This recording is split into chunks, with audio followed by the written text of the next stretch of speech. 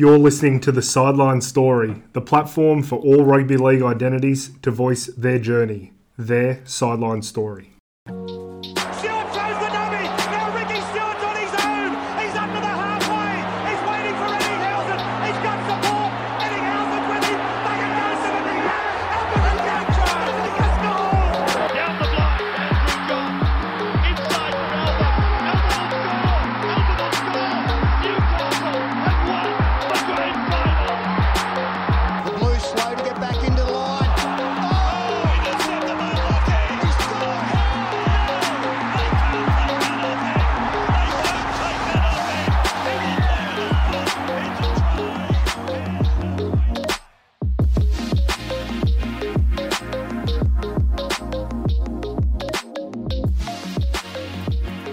Hello, everyone, and welcome to episode 17 of the Sideline Story Rugby League podcast. I am your host, Daniel Tassoni, and joined with me on the panel in the virtual studio this week are my two favourite rugby league analysts, Nicholas Guild and Ryan Clark. How are we, boys?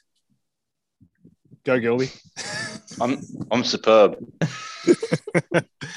No, I'm good, mate. I'm good. Virtual studio this week, boys. It's a damn shame. We had a good run being tangible for 2 weeks. Let's just blame COVID. Yeah, we'll blame COVID. What beverage or beverages are we consuming on this fine Tuesday, lads? That was good timing, Dan, not being able to see me. I'm just still on the Young Henrys. It was on special a couple of weeks ago, so the fridge is full. With your random South can. Yep, it's in there with my random South can. Well, I'm on the coffee. Guilty. What are you on, my friend? I'm on the soda stream, but I had an orange juice and I can't find it. I've left a glass of orange juice somewhere and I went looking for it and I've lost it. I don't know where it is. I'm being serious. Freshly squeezed or? No, but I still want to find it because it's probably in a cupboard somewhere. I don't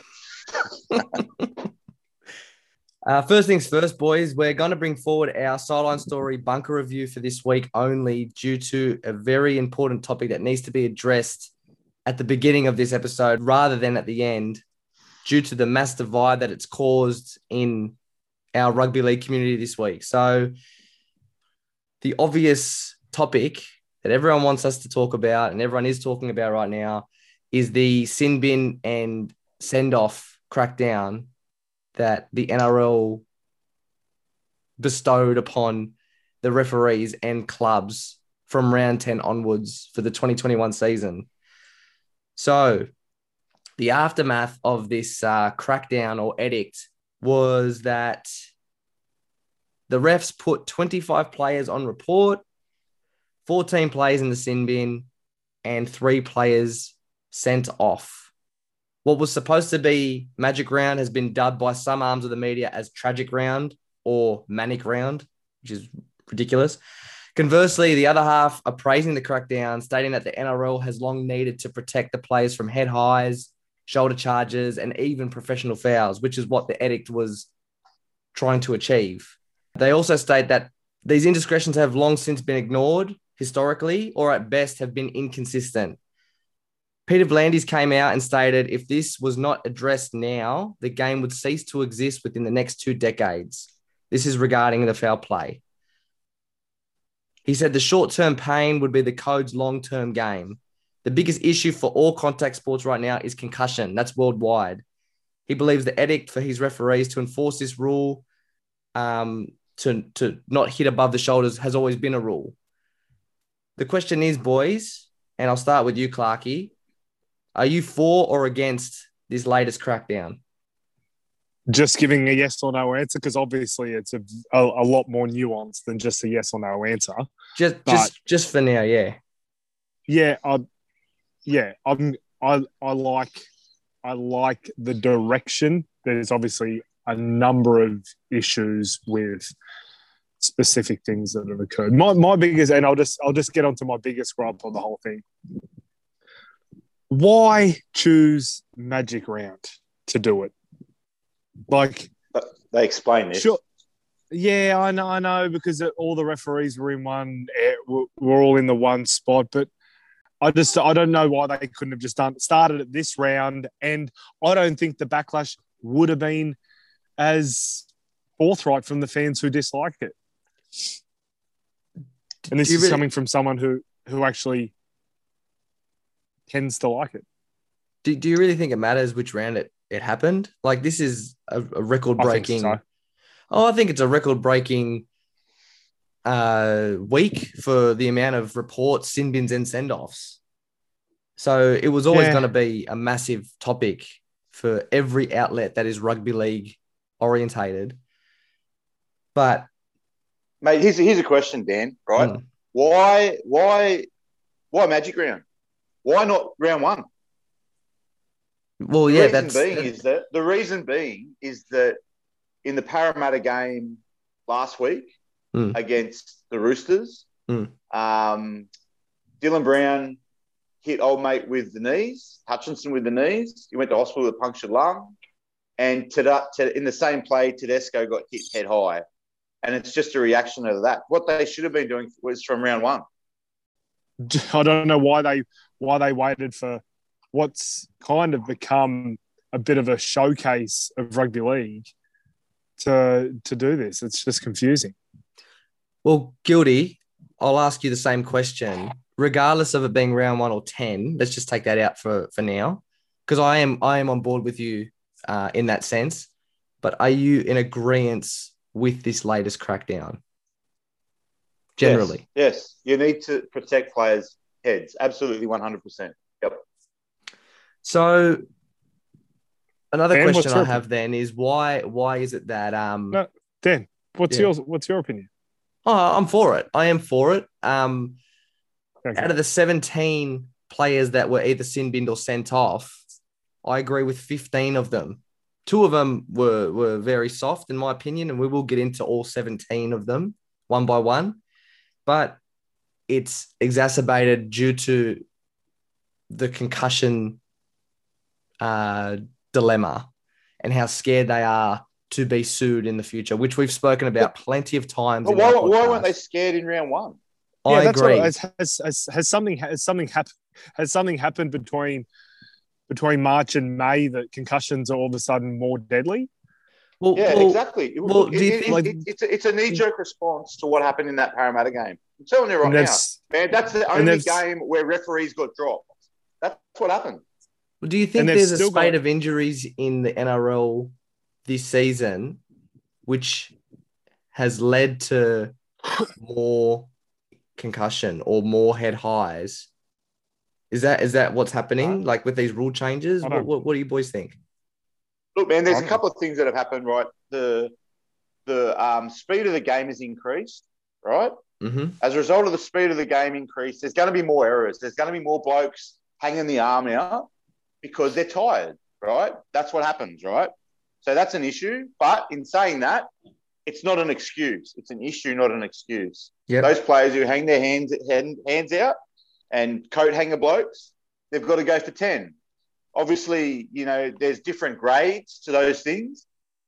And I guess to be fair to the refs, they're not perfect. Players aren't perfect. Players make errors all the time. So refs aren't always perfect as well.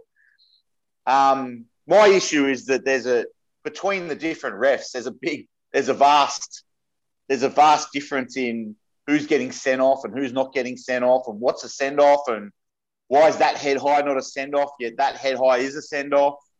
Well, I saw a very interesting segment on 360, but I read the article on Fox Sports anyway regarding Trent Robinson. He came up with a solution that I'm actually a fan of from face value anyway. So he said for the referees to marry up with the match review committee, because the match review committee are the ones that are giving those grade 1, 2, or 3 grades, right? Because there's only 3 grades for each classification of offense or tackle, which is an offense. So to marry them up, the referee needs to understand what a grade 1, grade 2, or grade 3 is, which you would assume. How have they not done that yet? I'm saying I would like to assume they would, right?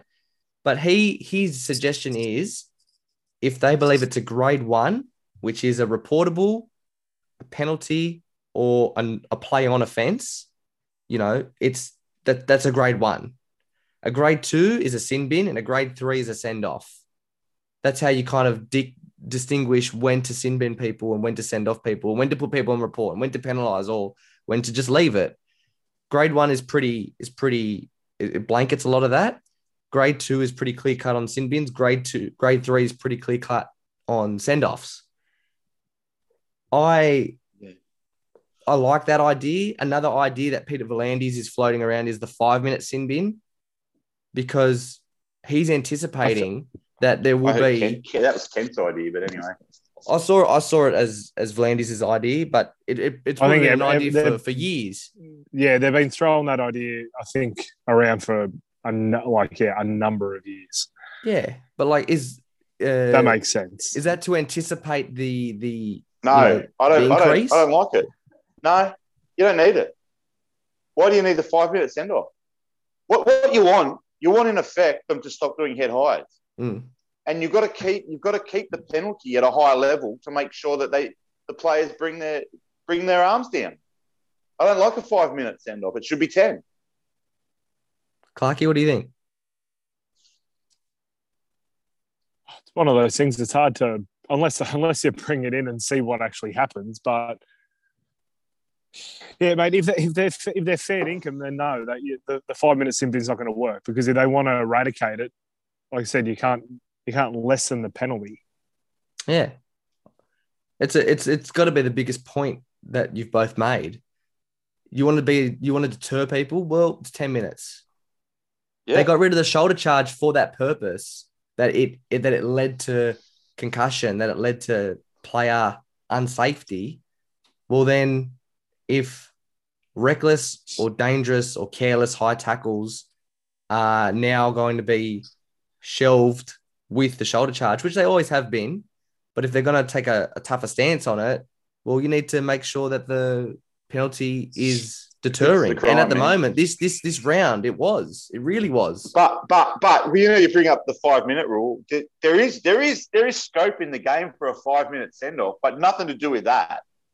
If I'm talking about the holding the player, yeah, I'm happy with 5 minutes for that, because I think that for professional fouls.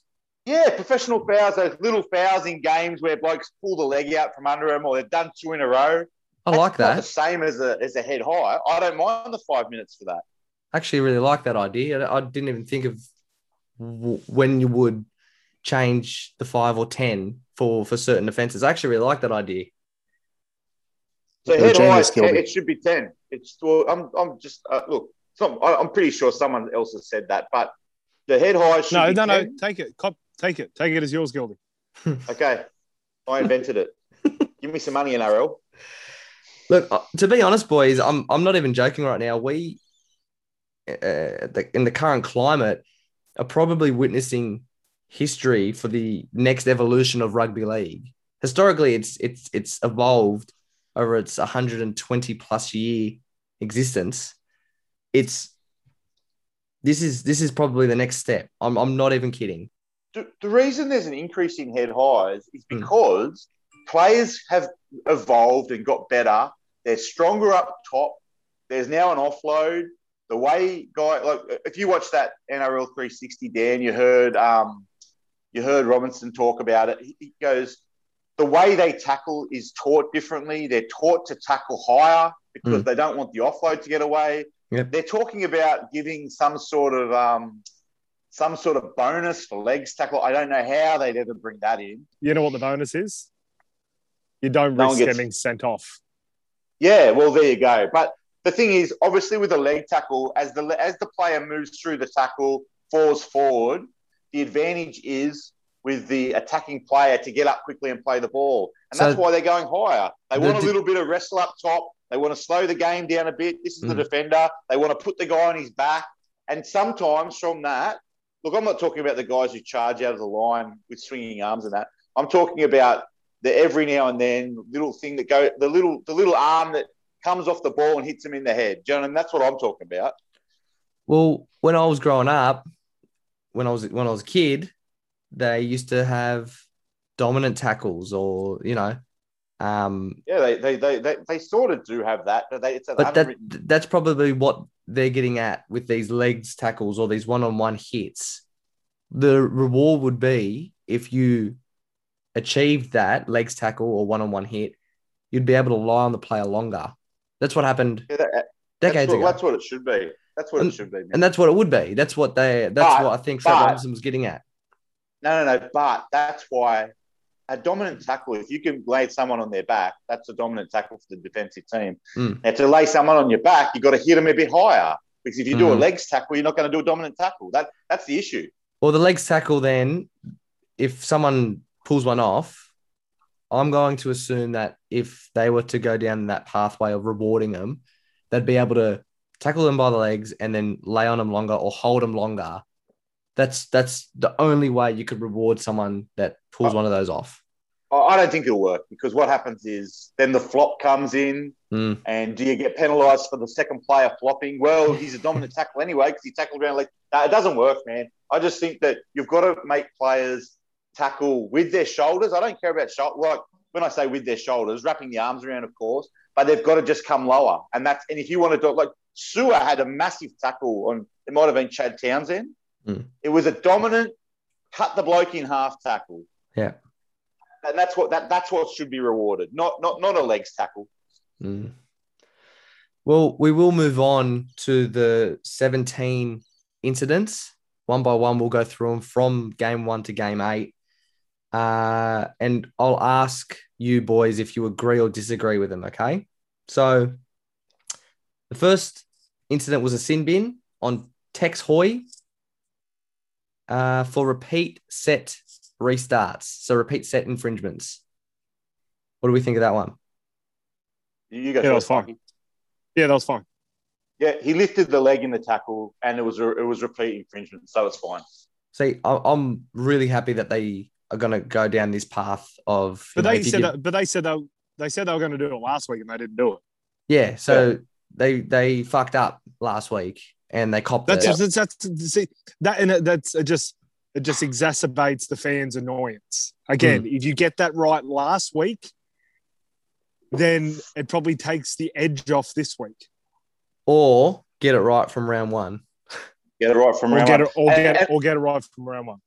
And that's that example with Tex Hoy. That's a 5-minute send-off for me. Yeah. And do you know what I mean? I like that. Yeah, I don't mind that at all. Moving to Simbin 2, Joe Offhangao in the same game. Same reason. Repeat set infringements. Yep. We're all in agreement. Yep. Simbin 3, the same thing. Lachlan Fitzgibbon, set repeats. Okay, I want to say something about this, right? Yeah. So that Lachlan Fitzgibbon one, that happened like with 2 minutes to go in the game. And this is one thing I don't like about. So what the players are doing is with 2 minutes left, they're holding up the game. I just think that in a crucial point of a close game, even with 12 players, you're taking minutes off the clock by doing that. Yeah. And there's got to be some further penalty. So Lachlan Fitzgibbon gets 10 minutes for that or whatever it was. Look, I want it to be 5 minutes, but just say it's 10 minutes or if it's professional, it should be, there should be different grades maybe. Mm-hmm. But there's no penalty like the next game. Lachlan Fitzgibbon comes straight on the next game. He doesn't have to see 8 minutes off the next game. Yeah. Do you know what I mean? I know what you're saying, but I don't think that... He brought it up last night, Dan. He didn't get much love.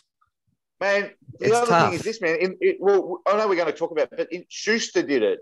The hooker from Manly did it. You can't do that. Well, you can't. There's got to be some sort of firm. Maybe it needs a financial penalty if they're going to do that to the player. Look, I disagree just because I think it's a tactic. They're still getting sin binned. That's the infringement. That's the punishment. Sorry. I don't know. That's a tough one. It lets you set the line though, Dan. I know, but you're losing a player. A player, true. But if you're a good defensive player, like Penrith were winning with 12 players, so it doesn't matter.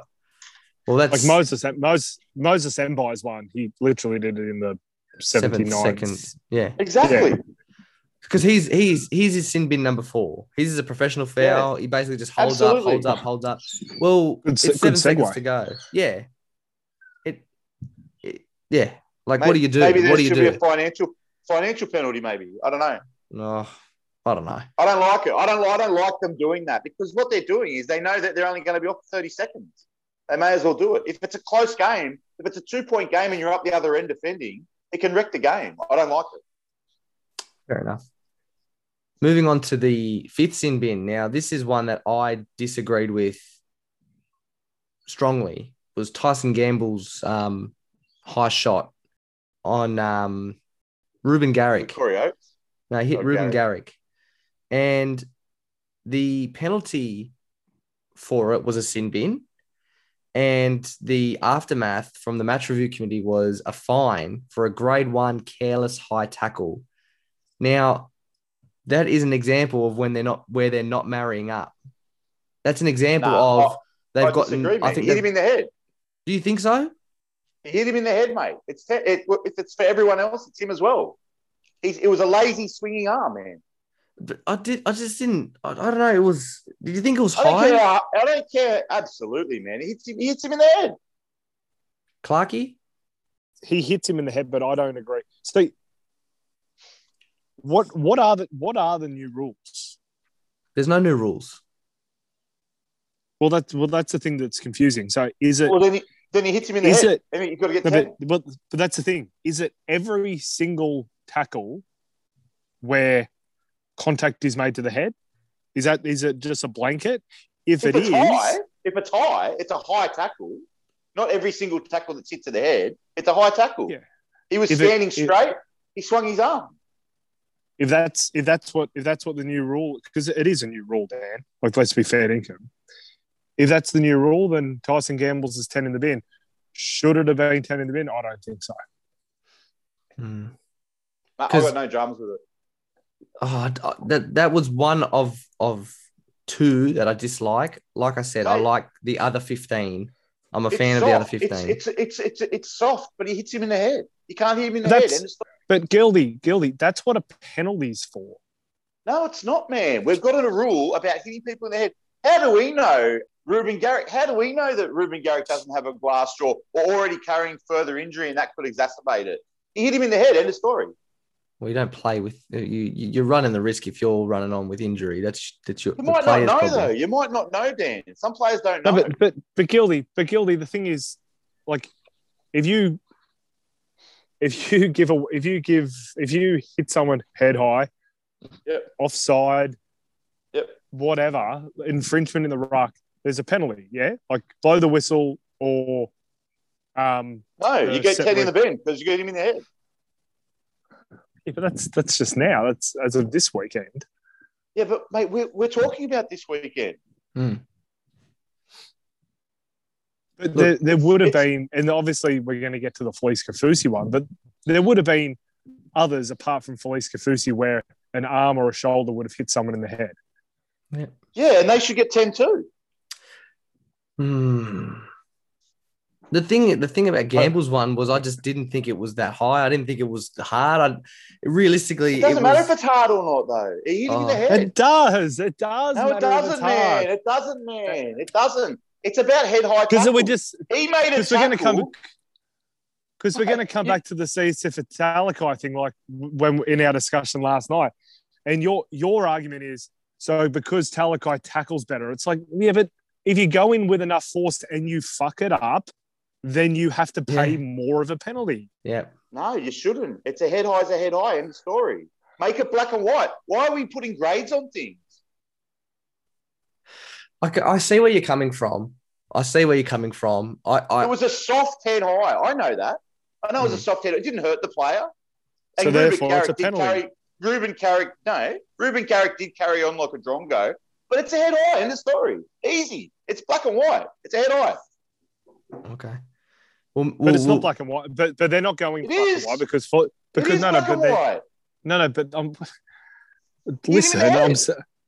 listen. I said they're not going black and white because when they get to the Felice Kafusi one, they look at it, they see that he's been hit in the head, and they don't put him in the bin. So they're not doing black and white. They missed the Felice Kafusi one. No, they didn't. Wasn't in any of the highlights. They didn't miss it at all. No. They reviewed it. Yeah, they reviewed it after it came up, but they missed it in the game. No, they didn't. Is this the one on Corey Norman? They reviewed Clarkie? it. They reviewed it. They reviewed it during the game. Well, then he should have got 10 too. Yeah, I know, but That's the problem. What I'm That's saying what he's is saying. it's obvious. Yeah, It's obviously, but it's obviously not black and white. It is black and white, though. He should have gone too. That makes it black and white. No, he's saying that the NRL. No, it doesn't, are because he fucked up. didn't go. It means it's not black and white. If it was black and white, he would have gone. I'm saying it should be, Clarkie. If you hit him in the head, it's a black and white rule. He's got to go. We're not saying whether it should or shouldn't. We're saying it isn't, because they looked at it and they said it's high contact. It's not 10 in the bin. Therefore, it's not a black and white rule. Correct. But they made a mistake. They can make a mistake too. The bunker made a mistake. I'm saying it's a head high. It hit him in the high head. If it hits him in the head, it's black and How white. is that? How is that a mistake when they look at it and they say it's high, but it's not 10 in the bin? How is that a mistake? I don't understand what we're arguing about. Did he hit him in the head? Yes. Then it's off. End of story. It's But off. he didn't get sent off. But he should Didn't get sent have. off. But he should have. Oh my gosh. Tyson Gamble was a soft head high, but he hit him in the head. End of story. He goes for 10. Felice Kafusi hit Corey Norman in the head. For some reason, I don't know why they didn't, but they should have set him off. Because it's not a black and white rule. No, it is black and white. I'm saying if you hit him in the head, it just makes it black and white. If he hits him in the head, it should be a send-off. That makes it black and white. What you're saying, Gildy, I know what you're both doing, and there's a miscommunication here. You want it to be black and white. Yes. And yeah, that's fine. That's fine. Clarkie is saying it isn't black and white because they didn't sin bin or send off Kafusi. You're both right. I'm saying that they didn't send off Kafusi because they made an error. Yeah, They they can did make make the an rule error. black and white. Is that the only one they fucked up on, Clarkie? I'm sure there's others. I think they missed one. They made one call that was that's a banger. They should. So, what do you think should have happened with Kafusi? Mate, Kafusi's one was probably in the top 5 worst ones of the weekend. Okay, so should he have been sent off Well, sin bin, yeah. or sin bin? Sorry, yeah. So you agree with me? Yeah. Yeah, like what Dan said. Yeah, we've miscommunicated here. I'm saying the rule isn't black and white because they've looked at it and decided that Felice, the bunker has the. Well, I feel as though you don't. The bunker has reviewed it and said, correct. There's high contact. Yeah. We've decided it's not a sin binnable offence. So can't they make errors? But They shouldn't. just If like it's black and white, if you want it to be black and white, if it's black and shouldn't- white, there's no. they shouldn't do that. There shouldn't be any. Yeah, but if any rule's black and white, no one's going to make any errors, and we're not even going to have this podcast because we're not going to debate anything. The rule should be black and white. If he hits him in the head, it should be 10. The idea of black and white is that it eradicates any errors because there shouldn't be any errors because it's black and white. Correct. They made an error. That's a black and white. You even said it. He should have been sent for 10. Yeah. Righto. So they made an error. So who I don't made think the they. error? You know what? You know what I'm Yeah. going to do right now? I'm gonna just move on because we're going in circles. Okay, that's what I'm going to do. Are you happy with that, boys? Not really, but it's black and white, man. He should have been sent. Clark even said he should have been sent. Anyway, I'm moving on. That's why that's why it's come up in social media. That's why it's an issue. He's saying he should be sin binned. He's not disagreeing with you, right? Yeah, Because I you're saying that. understand He is pointing out that they've fucked up, It's obvious. as in the referees or the bunkers. The I bunker know. has fucked You up. just said it. They're fucked up. Yeah. They've made an error.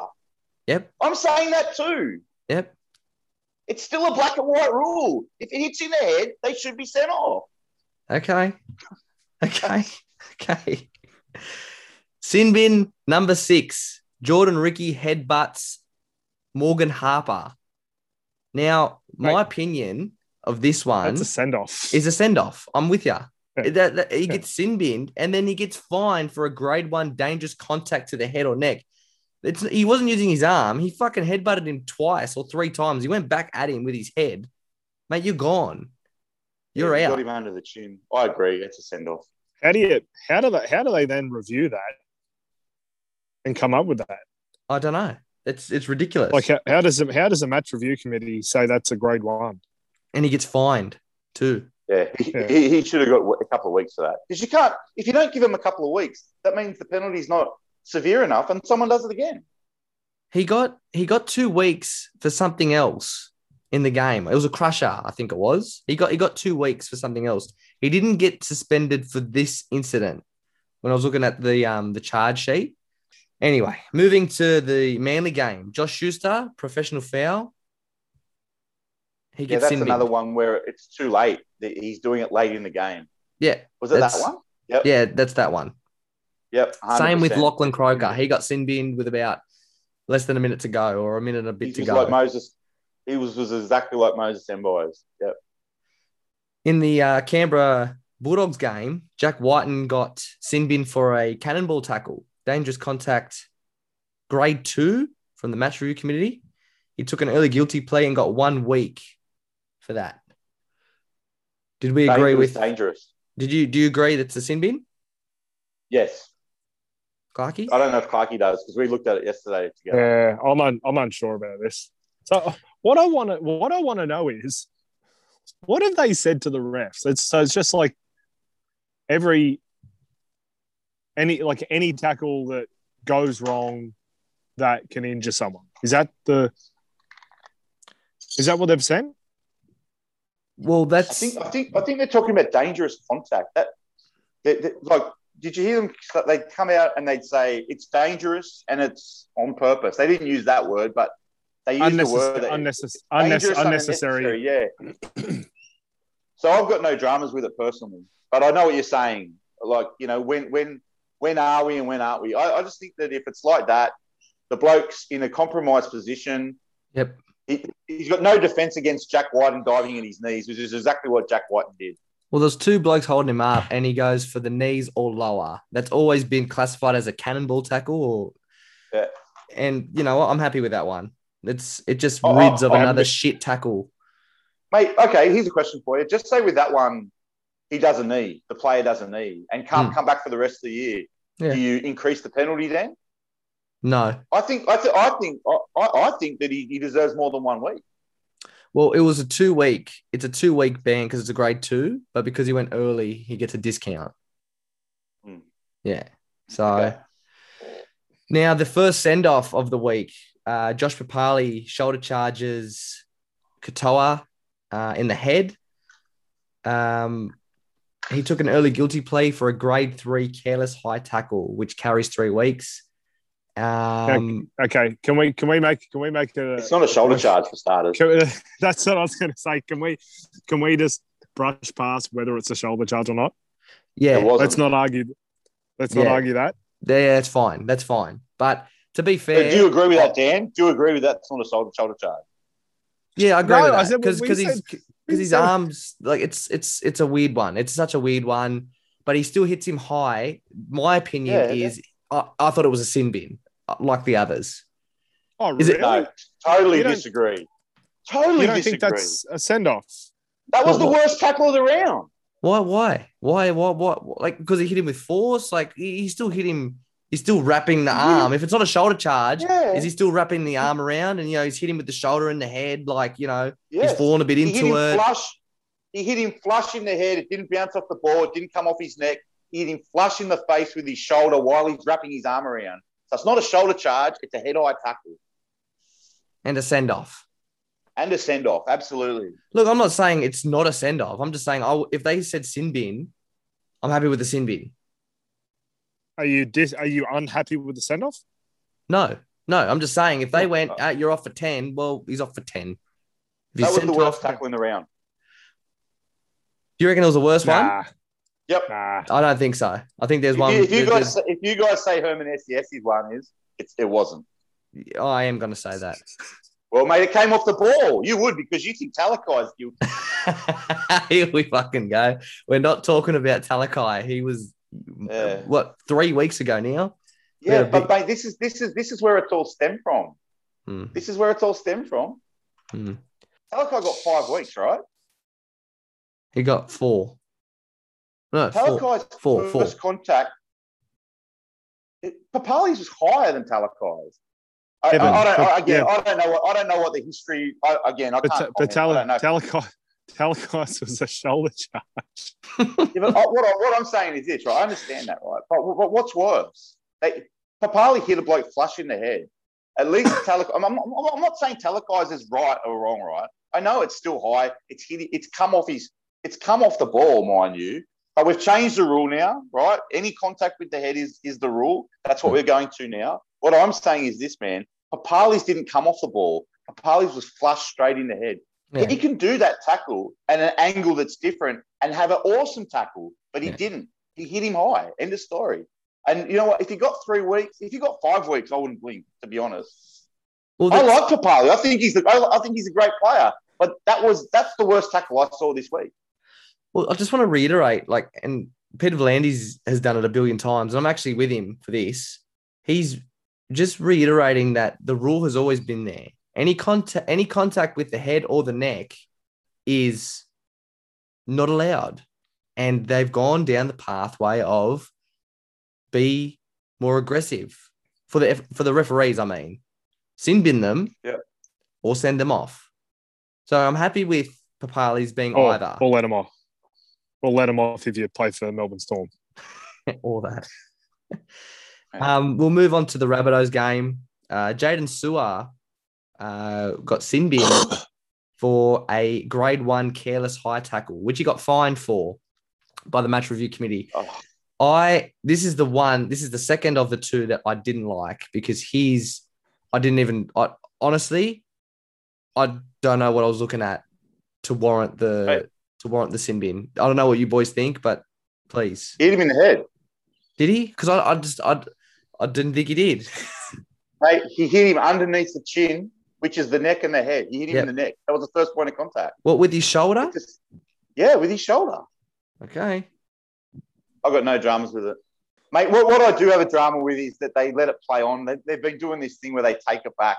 Surely they've got to get it right earlier than that. I don't know, but they came out today and said they're going to stop it because it happened with Chad Townsend with a crusher tackle, which was we will talk about that later. But this whole an incident occurred and then they let 2 or 3 plays happen and they go back all the way to where the incident occurred after those 2 or 3 plays have expired. That's shit. They've never done that. It's probably again another thing that if you take that out of it this weekend, again, the fans probably aren't as annoyed. I'm with you.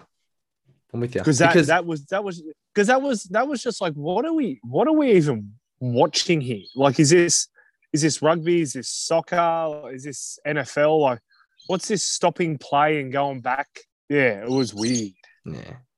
Clarky, what did you think of the Jaden Sewer hit? Did you think it was a sin bin? Mate, for some reason, I can't remember it from the night, and I can't even remember it from when we watched that little 7-minute highlight thing. I can't. I can. So if it didn't annoy me, so it must have been 10 in the bin. Yeah, we looked at it and we had the other Ryan with us. No one even blinked. I thought it was 10. Came into contact with his head. If it's a black and white rule, which it's not. Yeah, which it is, and that's why I got sent off because it was 10, not sent off 10.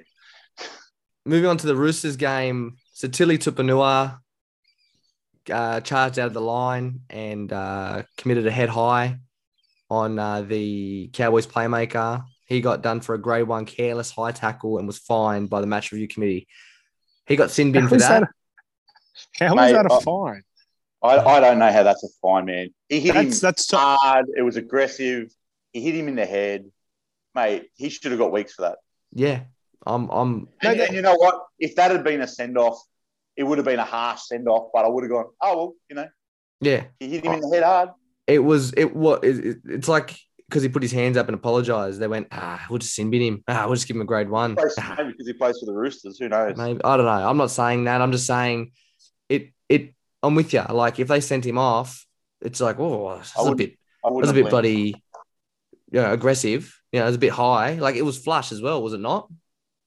Man, I thought it was flush initially. It may, but he's hit him hard and he's hit him high. Charge out of the line. In the same game, Lachlan Burr got sin bin for a head high on a falling Tedesco. I'm happy with the sin bin, regardless of Tedesco falling or not. Man. Look, we've had this You discussion. said listen to 360. You Hey, said we've listen had to this. 360. No, hold on. We've had this discussion before. It doesn't matter. You hit him in the head. You hit him in the head. Black and white. It's We've black. already- It's black and it's black and it's black and But white. it's not. No, because I said when we were talking about the Broncos player, he was standing straight. He jumped It up doesn't and hit him matter. in the head. It does matter, doesn't- absolutely. it's black- You've got a it's falling black and James white. Tedesco. It's not a swinging arm. He can't go anywhere. It doesn't matter. It's black and white.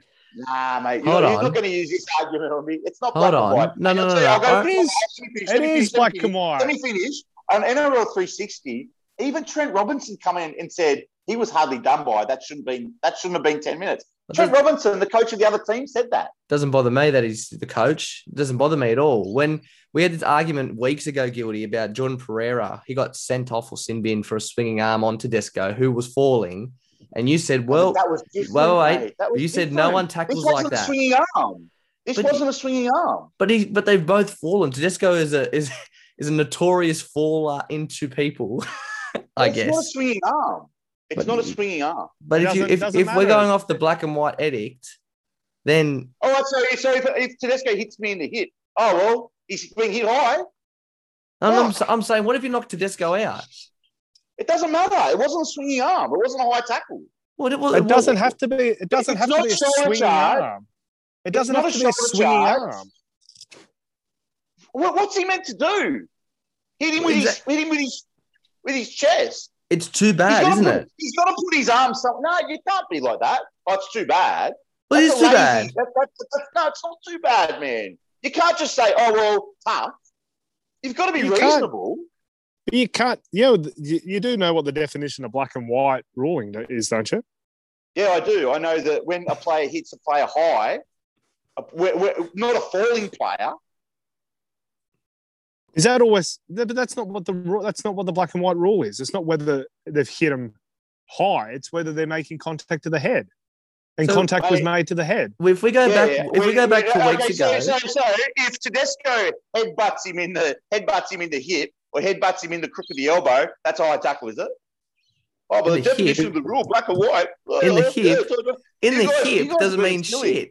Hold on. I don't know why. I don't know We- why you're putting on a funny voice for. We No, but we you had. guys are trying to have a crack at me about when I said black and white tackle for the gamble hit. Of course we He hit are. him in the head. It was high. But He hold hit him in on. the head because it was high. You had a go at me for the Pereira hit weeks ago. No, I didn't. But you did, because if Tedesco didn't fall, he wasn't going to get hit in the head. And you said, well, he did a swinging arm, he's gone. That's Well- right. He did a swinging arm. Yeah, He but swung his arm into Tedesco's head. This Lachlan wasn't Burr, a if swinging Tedesco arm, doesn't man. fall, I'm with you. If Tedesco doesn't fall, Lachlan Burr's not going to hit him high, correct? He didn't hit him at all. He just caught him. But Tedesco, oh my God, It's not what are you hit. talking about? What are you talking about, mate? This is the tackle that most people are saying was an issue, and you've come out and said, "Oh, I'm happy with him getting 10." He hit him high. Despite him falling, he's He hitting didn't him hit high. high. He Black. didn't hit high. Black and white. I do recall you Nah, saying that nah, in this sorry. episode. Clarkey, did Yeah, he not say no. that 5 minutes ago, 10 minutes ago? Nah, sorry, you're changing the words. I can't believe you've said, first of all, you said, oh, this is one of the ones, Jaden Sewer, who hits him in the head. Oh, no, I don't understand that. But you go, this guy who Tedesco's falling into him, and he hasn't had a swinging arm. He's got to put his arm somewhere. Oh, you're fine with that. That makes no sense. We've got to have some reason. Where's he meant to put his arm? No, you don't have some reason when it's a black Of course and you white. do. Of course you No, do. you don't. can't if Of it's course you do. It's the definition of a black and white Clarky, rule. Clarky, do you think you should have got 10? No, because I don't Oh, think it should be. fucking hell. Because I don't think it should be a black and white rule. I said that in our last argument. It's not a black and white rule, and it shouldn't be a black and white rule. There's a reason. There's a reason there's a penalty in the game where they lift their arm up, blow their whistle, and you get to kick the ball out. That's the Do you penalty. think that was a penalty even? There has Do to I be a think that was a penalty. penalty? I don't think it was anything. Oh, look, I probably don't even think it was a penalty. But he's made contact. Dan's happy with the he's- send. Dan's happy with 10 minutes. But he's made contact with the head. The rule is black and white. He gets sin binned. Man, if I've got my hands by my sides and James Tedesco falls over and he hits my hand, is that now a fucking sin bin too? Because that's hitting him in the head too. We've got to be reasonable. We can't be reasonable with black and white rules. Okay. We're being silly. Okay. When I'm actually not being silly. Mate, I agree. We're- If there's a black and white rule, then you just take all mitigating factors, all common sense. Everything gets taken out of the game if there's a black and white rule. That's what why we're black doing and right white- now. What we're doing right now is we're comparing the Tyson Gamble tackle to this tackle. Mm. They're two totally different tackles. I'm with you. Tyson Well, Gamble Well, we're jumps comparing up. that. Tyson Gamble jumps up with a swinging arm and hits a guy high. In this tackle, James Tedesco is falling over, and as he's trying to catch and tackle the guy, he comes in contact with his head. We're saying that that's the same black and white issue. Well, I don't know. I don't think we're comparing the tackles. I think we're comparing the argument of the tackle. Because Okay, the, right. the problem that's arisen from right now that I've noticed between the three of us is where do you stand? Do you stand with common sense? Because that's where arguments arise.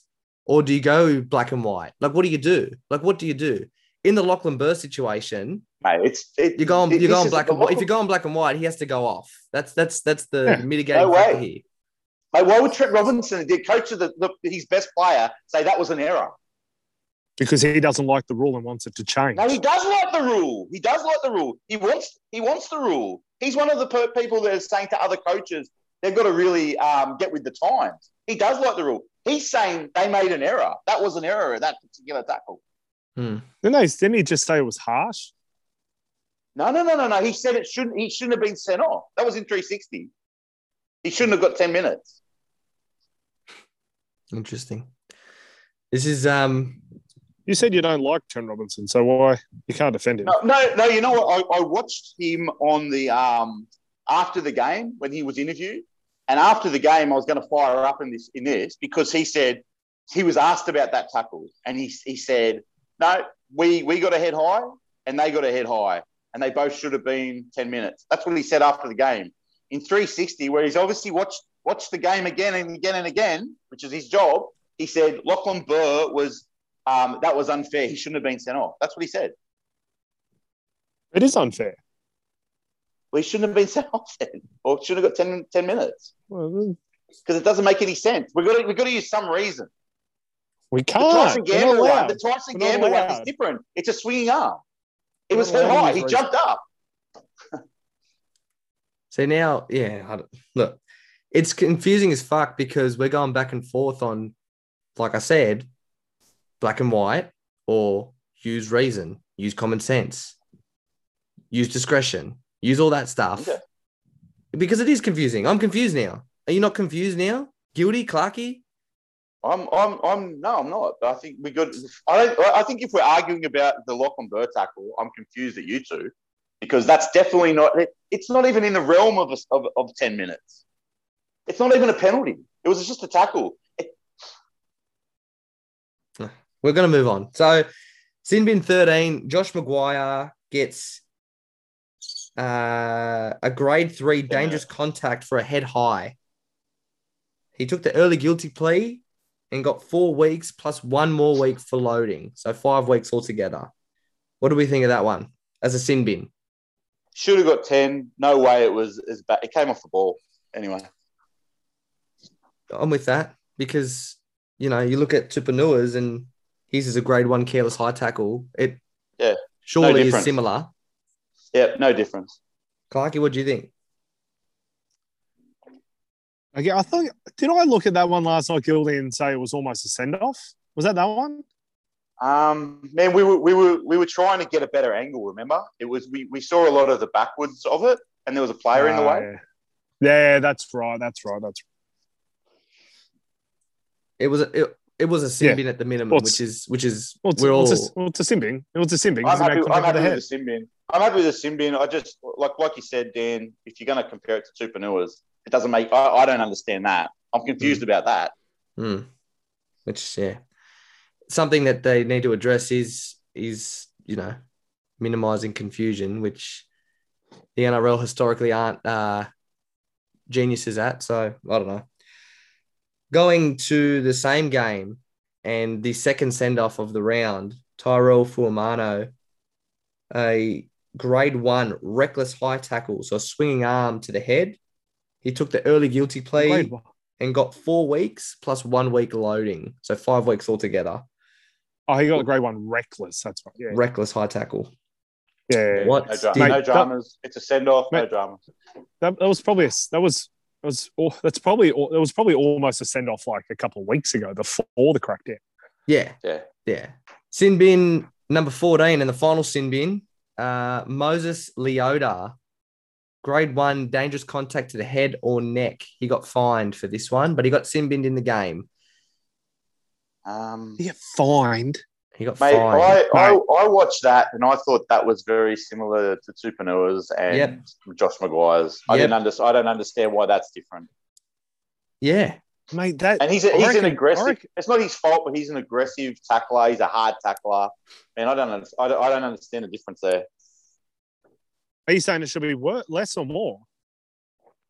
It should. I thought it was a definite 10, and I don't understand the penalty. That's what I'm saying. Yeah. Oh, yeah, mate. I reckon that was bought with the crackdown. That was the one where it was the kick, yeah? Yeah. He's hit him after he's kicked it. Mm-hmm. Yeah. Jesus Christ. Like, they cracked down at the start of the year about cracking down on hitting playmakers. The hitting playmakers. Mate, that was almost a send-off. If they'd sent him off, I wouldn't have blinked. Yeah, it's the same as Tupouniuas. The exact it's similar to Tupouniuas, where Gildy, you said it even then. At least that bloke had the ball. 100% agree. Look, man, send off. Look, I just don't understand what the difference is between those tackles. Josh Maguire gets 4 weeks. These guys get a fine. I don't understand that. Anyway, yeah, that needs to be fixed up. That's something that's a definite issue that needs to be addressed by the NRL quick smart, because they're going to go down this pathway of multiple sin bins and send-offs every week to iron it out to minimize it over time. Then they need to get this match review committee and referee sanction, bunker review sanction, married up. They need to get them married up to ensure that there's consistency. That's the biggest issue here. Before I finish off, the last incident was a send-off. Herman Esi, a swinging arm to the head. He was charged with a grade 3 careless high tackle, which carries 3 weeks on the bottom, 4 issue fights. Sorry, Dan. Titans forwards Tyron Peachy and Herman Esi have both taken early guilty pleas and will miss 2 weeks and 3 weeks respectively. So SASA's got 3 weeks for that. Okay. That's from NRL.com about an hour ago. He took the early guilty plea. Yep. So as he should have. Yeah, but Gildy, you didn't think it was the worst one. Did you think it was a send-off? Man, I think that he's probably a send-off.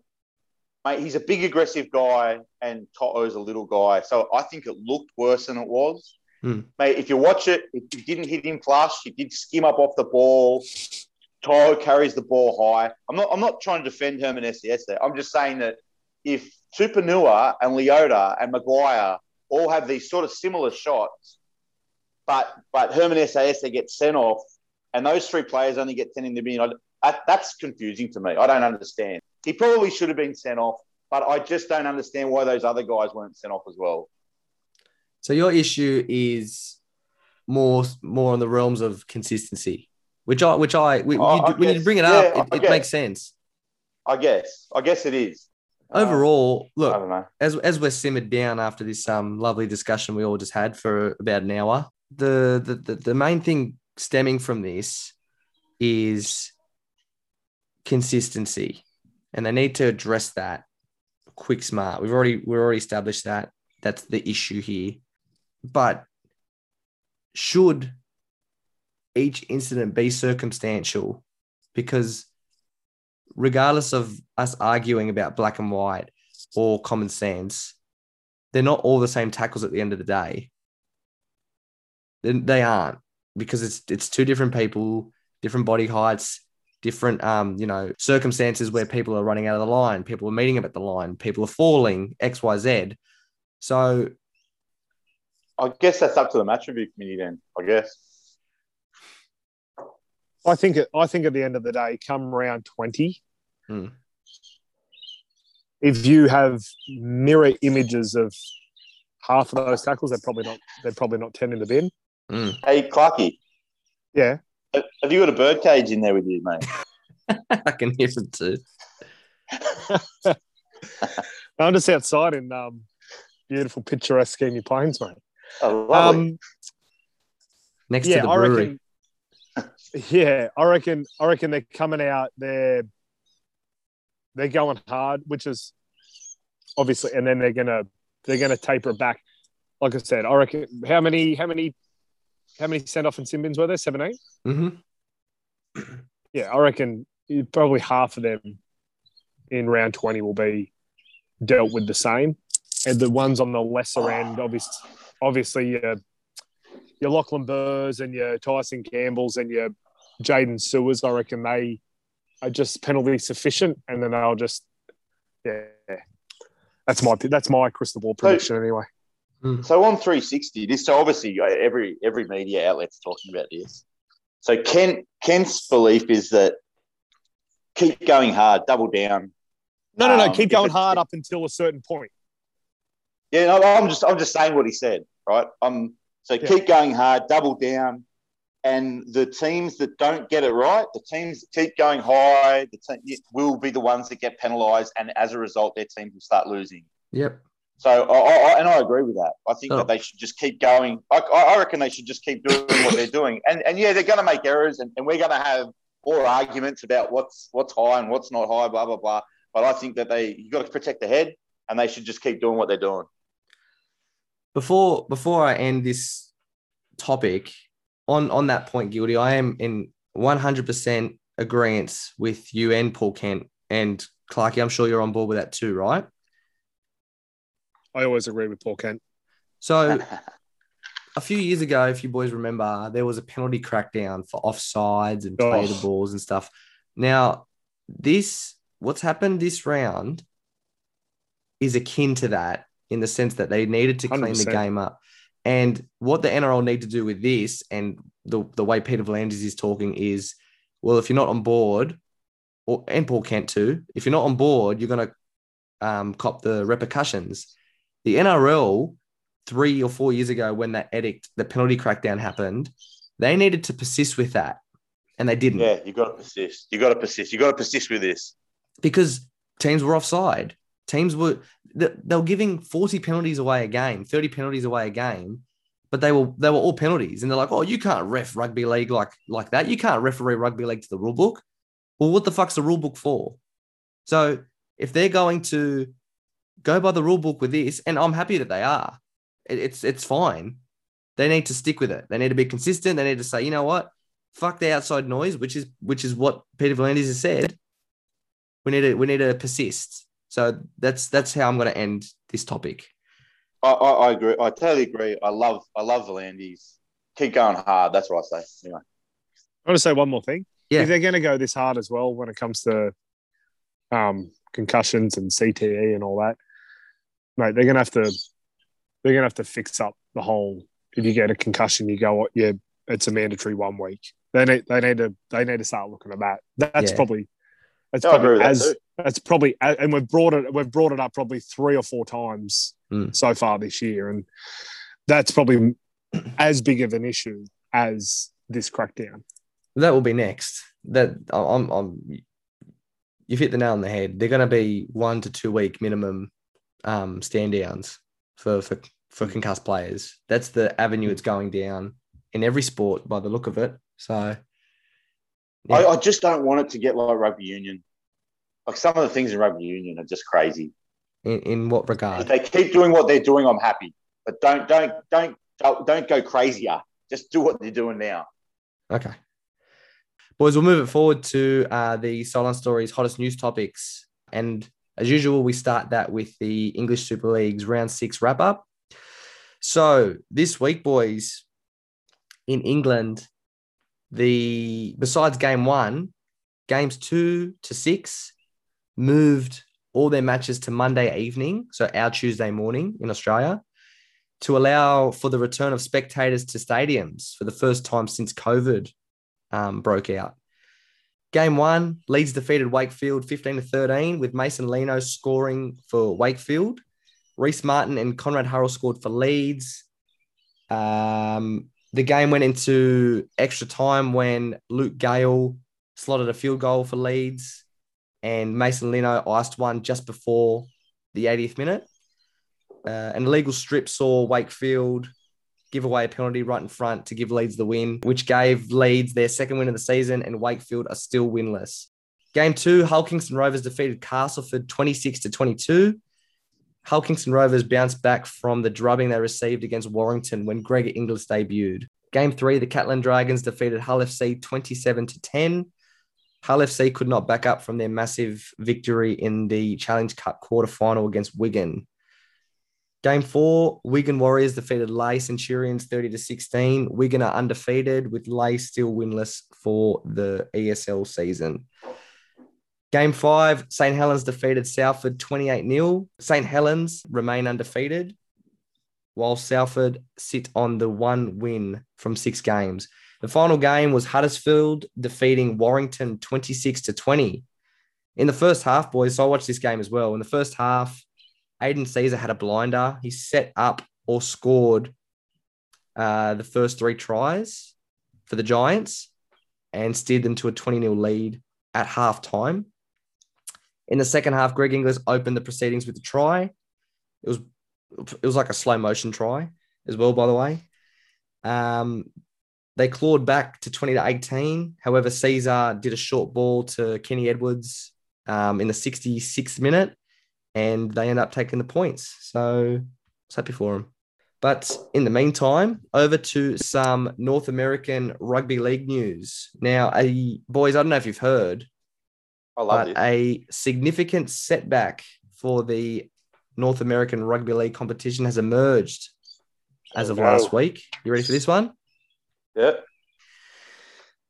The Western Conference has been postponed until 2022. So the Western Conference involved Las Vegas, Phoenix, Austin, San Diego, San Francisco, and Portland. So they are unable to compete this year in the conference as the league was unable to secure a high level of insurance. That's a shame. Yeah, that's a shame. The administrators stated that they did not feel it was right to play a comp if the players were not guaranteed cover, so injury cover. And they said a major contributing factor to not receiving that cover was due to COVID. They said that, if players mingle, this and that, it's damn COVID. Yeah. It just keeps burning its ugly head. Yeah. Firstly, it was that's a shame. That's a shame. Yeah, it is, because COVID firstly separated us this week, and now it's ruined a competition in America. So what that leaves us with is the Eastern Conference, which still has 6 clubs, and the 2 Canadian clubs, but they won't be meeting. They're still separate because of, again, COVID. The idea is everyone kicks off in 2022, and they want California Rugby League to merge with the competition as well. So they've got an expansion of teams in their first full season, I guess. They're expanding before they're even starting. Well, at the moment, how many teams are there? There's 14, so that's 12 American teams and 2 Canadian clubs. They want 2 Canadian clubs, 2 more Canadian clubs, and they want Los Angeles clubs to go in the Western Conference. Yeah, wow. I think that's great. I love it. Yeah, but as it stands, they're only doing the Eastern Conference and the Canadian Cup, and I don't know if they're going to merge those or what's going to happen. But while we are on the Eastern Conference, some more drama, You mean boys. Western Conference or the Eastern Conference? The Eastern Conference isn't playing, right? The Conference is playing. The Western Conference is postponed to next year. The Eastern Conference is going ahead. Okay, yeah. Although there is some drama emerging for them now as well. Now, I don't know if you've heard this one. The governing body for America is not the NARL. It's the USA Rugby League. So it's two different bodies, right? The USA Rugby League had 12 amateur teams. So they ran a 12-team comp, but they didn't pay them. And it was what's happened since the emergence of NARL is 4 of the USA Rugby League clubs have broken away to join the professional amateur competition, which is the NARL. So Brooklyn, Boston, and Atlanta, as well as the White Plains Wombats, which have merged with New York to make New York Freedom, they broke away. So at the moment, the USA Rugby League has the shits because this new competition has just come in and gone, we're going pro and we're taking some of your clubs and we're going to grow the game. But the USA Rugby League is like, well, you didn't consult us and we're in charge. So at the moment, they want to come to an agreement with something, but they still see the NARL as a rebel competition. So what may kickstart, if there's no resolution, is America's own version of a Super League war. And that is something that no one wants. Yeah. Oh, that's a shame.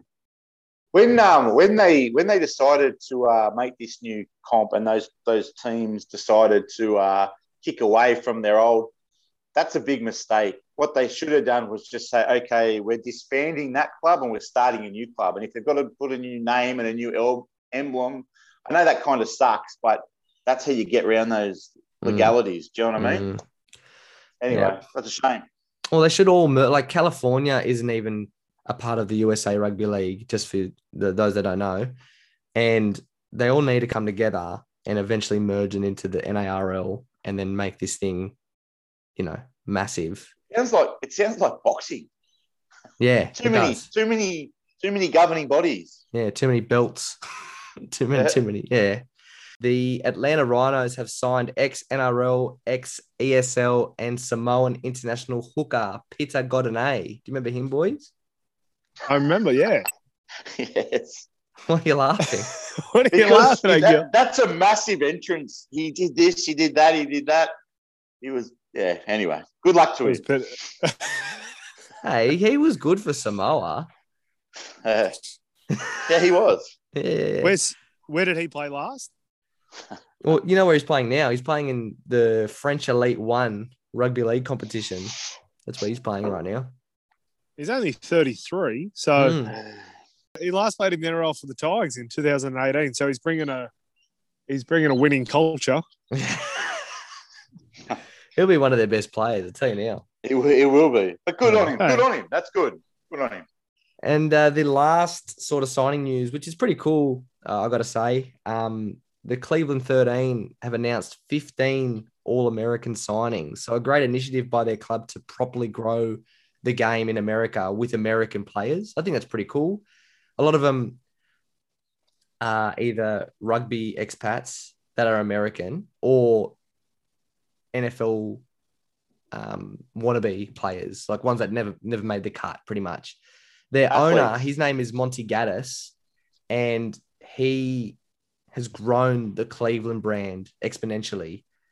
He himself was a prospect for the NFL. He never cut it, so he started playing union, and then he dabbled into league, and he never looked back. And he fell in love with rugby league, and now he's trying to ensure that Cleveland is a powerhouse for America and a trailblazer for him, I guess.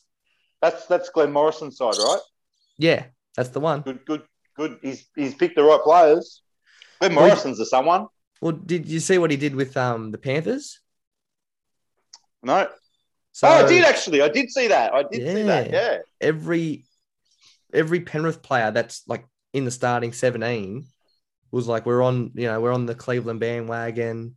They all did a video saying, we support you and, go Cleveland. And it was pretty cool. I think that's a great idea. I think every club should have a satellite club over in America. I think that's great. Yeah. Mate, that's where the freaking money is. Yeah.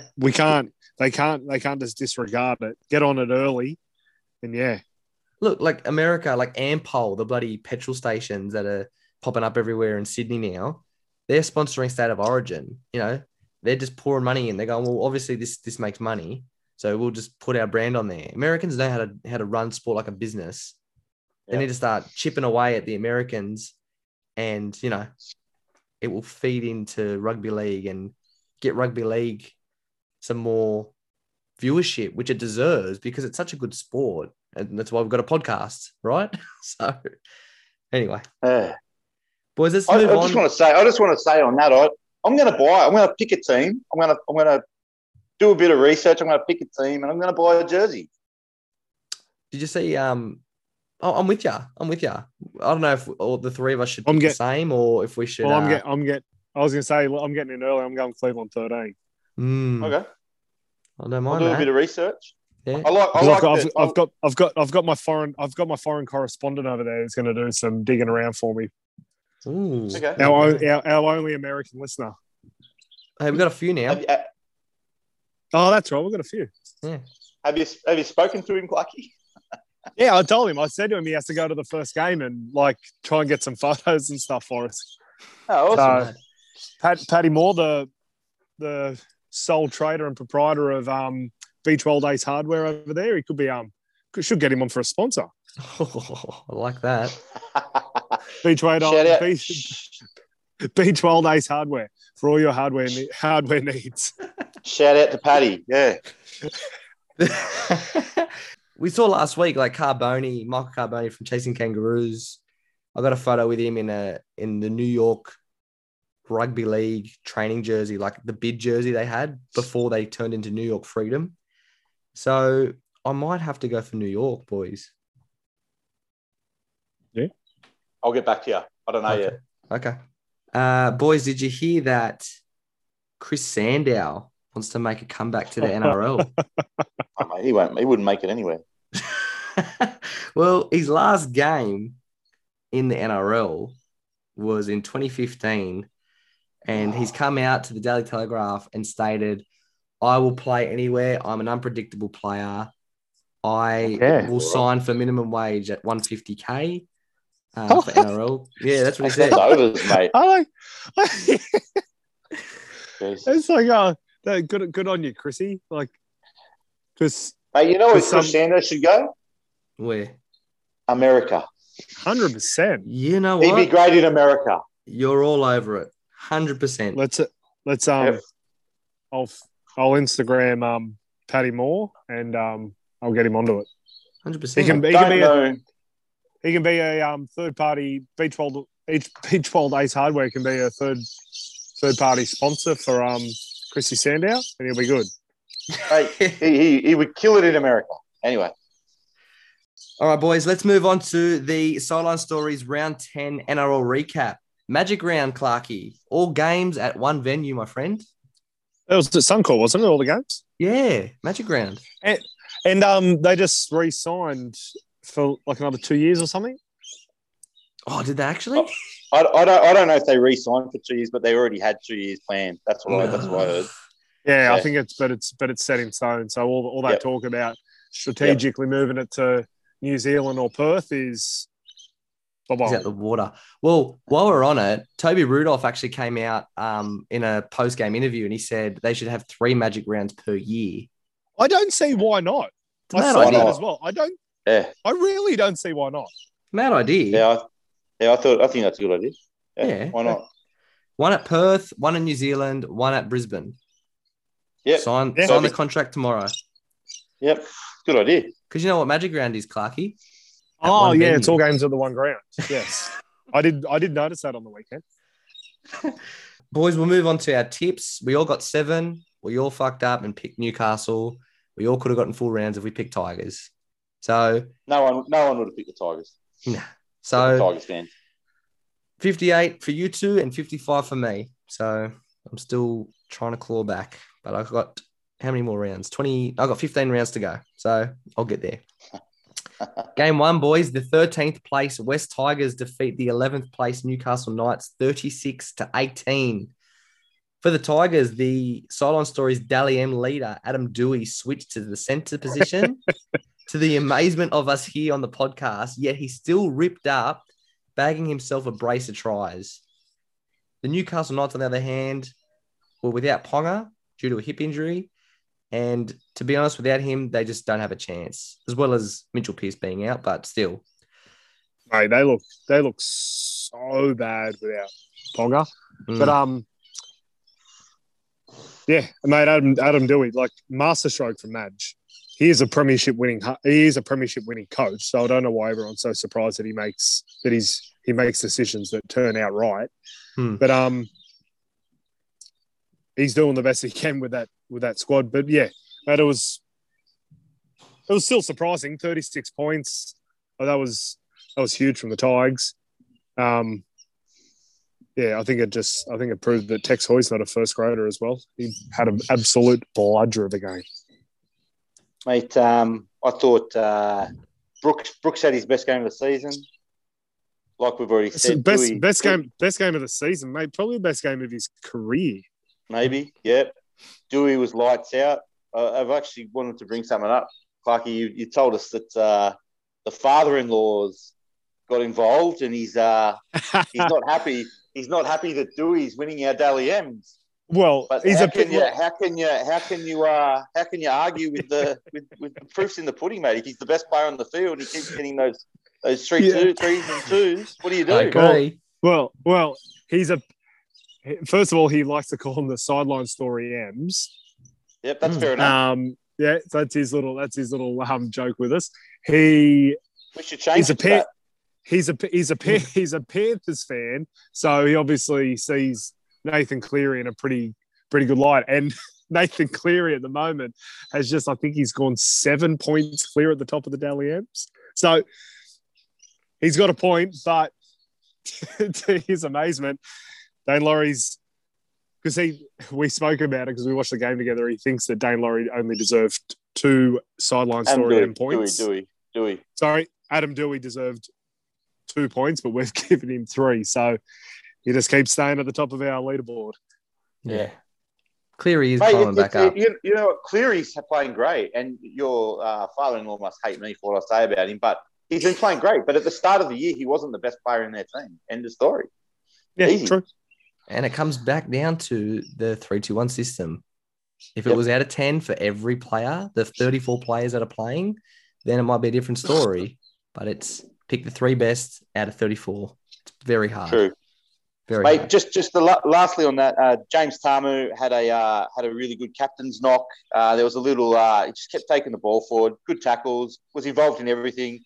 And then at the end of the game, towards the end of the game, it was a little bit of a push shove with Frizzell and Barnett. Didn't take a backward step, and that's the kind of player that the Tigers need, and that's the kind of the effort that Tamu needs to put in each week. The Knights are playing the Cowboys at Queensland Country Bank Stadium, and the Tigers are playing the Warriors at Central Coast. So what do you boys have for your tentative tips? Both the other teams, the Warriors and the Cowboys.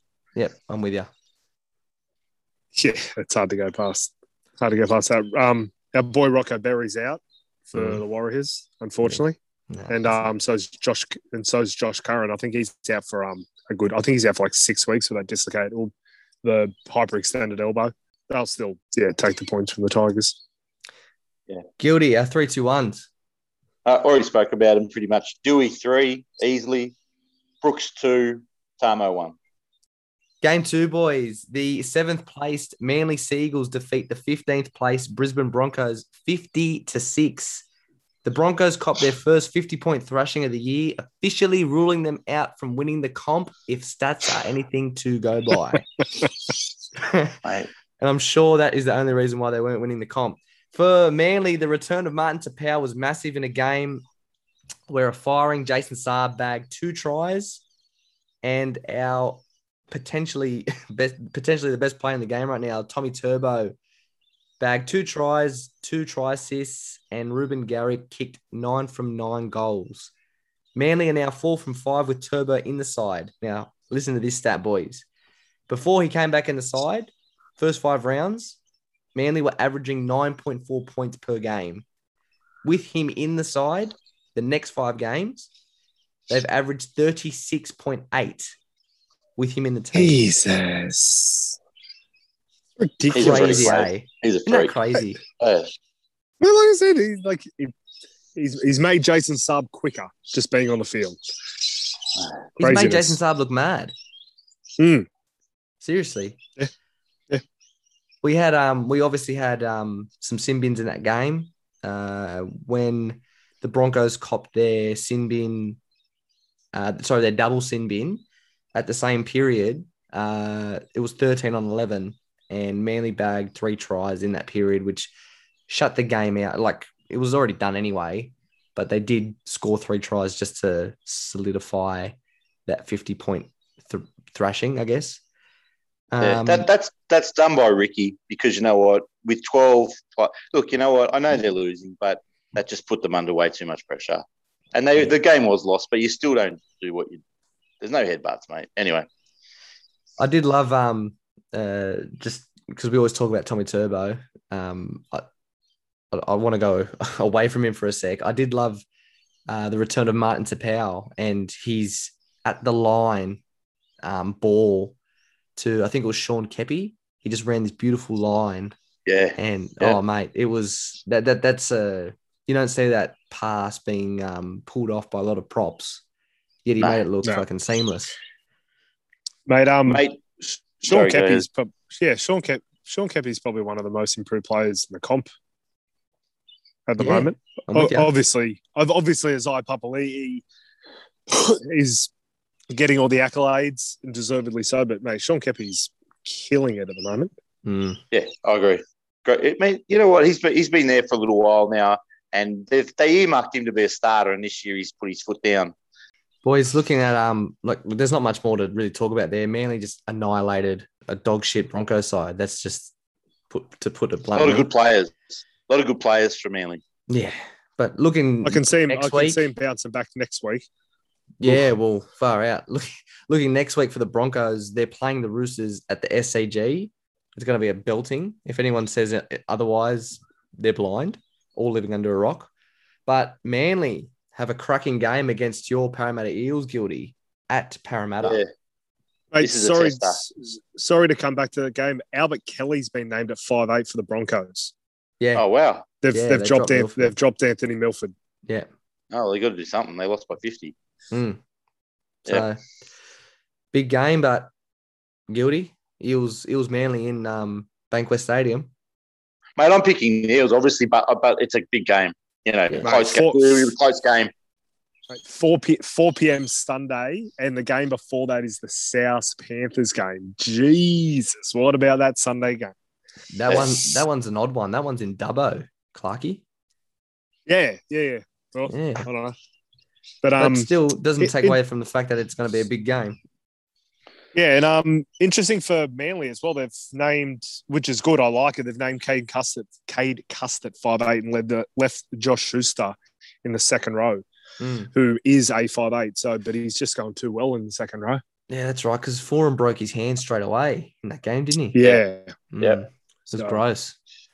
It's disgusting. Yeah. But Guilty, we will move forward. But before we do, 3, 2, 1s. Okay. I mean, we talked about Turbo already, but 3 points to Turbo. Paseka, his first stint, I think he made 6 hit-ups in the first 7 minutes, and he got 2 points. And Jake was in everything. He had a great game. Martin Tapau was good too, and there was someone else that stood out. Obviously, Saab's Sure. going pretty good now too. Yeah. Sean Kepi did well. Boys, game 3, the 8th placed Canberra Raiders defeat the 16th placed Canterbury Bulldogs 20-18. The Raiders finally break their losing streak. They were on a 5-game losing streak, for those that didn't know. The Bulldogs are now 1 win from 10 games. The Raiders didn't have Tarpanay, Rapana, Ryan Sutton, and they replaced them with Dynamis Louis, Josh Hodgson, and Ryan James. For this game as well, for the Bulldogs, Flanagan was dropped as halfback, with Avarillo taking his spot and Brendan Wakeham taking the 5/8 role. The Raiders won this match, boys, with a man short for 20 minutes when Papali got sent off. I got to say, clubs usually do step up, or teams usually step up when their backs are against the wall, and they stepped up. They were down 12-8 and they ended up winning the game. Dan, this was a shit game, man. This was Yeah, I was so about- boring. I It was was about so to say, crap. You know Let's what? just I leave- watched this game. I watched this Let's leave game, it at and I watched this game, and I went, I don't know if I want to watch any more rugby league this week. That's put me off. Yeah, It was that bad. It was Yeah. that bad. yeah. I'm happy to leave it at that. Look, I don't know if I don't know if there's anything else we can contribute to it. Seriously, like it was the worst game of the week. Oh, easily. Mate, I watched I can't remember when it was. Joey Leilua was ripping it up. Jordan Rapana was like in his prime. I used to watch the Canberra Raiders. I probably watched more Canberra Raiders game in the year that I'm talking. It would have been like maybe 17 more Canberra Raiders games than I did South games because they were so exciting to watch. Mate, and it gets worse next week playing Melbourne. Well, yeah, they're playing Melbourne at Canberra, luckily for them, I guess. Whereas the Bulldogs are playing the Titans in Gold Coast. The Dogs usually play well against Gold Coast. We're kind of their bogey team, but this year they're just no good, and they're not going to win that game either. They're going to be Mate, 1 from 11. Mate, Canberra, no Jack White, no Josh Papali, no Josh Hodgson. Yeah. Mate, they're staring down the barrel of 50-0. Yeah, Sorry, who are Canberra playing? Sorry. Melbourne Storm. Melbourne. Without They're White going to get smashed. and Hodgson and Josh Papali. Yeah. Gildy, Nah, they're I going to know- get hammered. Gildy, I know we were talking about this with Clarkey earlier today, but it was very difficult to pick a 3-2-1 for this game, wasn't it? Oh, you could. Yeah, it was because the 3-2-1s went to average players who played average, but they were the best players on the park. Mm. Harold Urinara got 3. Dallin Wateen Zalesniak got 2, and Luke Thompson got 1. But Jesus, honestly, it was piss poor, horrible. Anyway, Game 4, the 4th placed South Sydney Rabbitohs defeat the 14th placed Cronulla Sutherland Sharks 32-22. For the Sharks, no Sean Johnson, Jesse Ramian, with Andrew Fafita making his first NRL appearance in 2021. The Rabbitohs were happy with the much-needed return of Adam Reynolds, who have now won 17 out of 21 games with him in the side. A bit of a scare in this game, Clarkey, with Cronulla's comeback. Yeah, looking forward to Latrell coming back. No, nothing against Cody at fullback and Benji, but yeah, the sooner Cody Walker moves back to 5'8" and Benji just playing his role off the bench, the better, I think. Because he's due back next week, isn't he? Yes. Or this week, sorry, this week. This week, yes. So, mate, you brought it up, Dan. You talked about being a close game, bit of a scare on the comeback. Mate, South's got a piggyback. So when it was 20-16, I know exactly what you're talking about. Chad Townsend got done with a crusher tackle, which was absolute bullshit. Probably the worst call around. I'm with you because the issue that they've come out, the NRL has come out and said we were wrong for doing that was, the crusher tackle happened. It wasn't a crusher, firstly. Secondly, It wasn't a crusher, yeah, it wasn't one, firstly. But secondly, they've gone back after 2 or 3 players had expired. Yeah. And the NRL came out today and they said, we made a mistake because obviously that crusher tackle isn't that serious to go back 2 or 3 plays. And what transpired from this shit call is they got a penalty to get out of their 20 and then they got a try. And the try itself, I don't know if you boys agree or disagree with this. I'm going to say it anyway.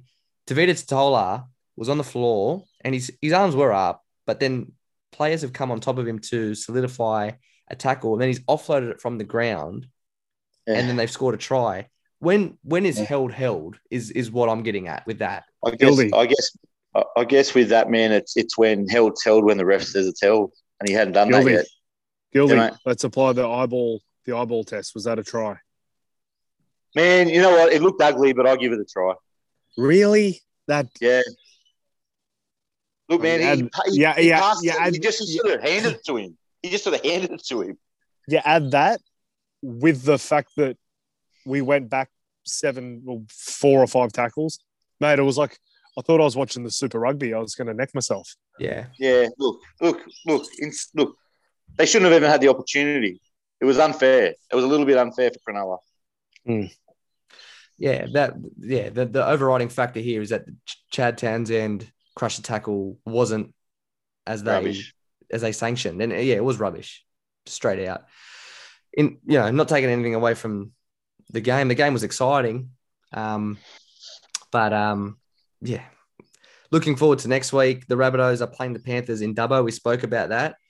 We didn't say who we thought would win. I believe it's Panthers advantage.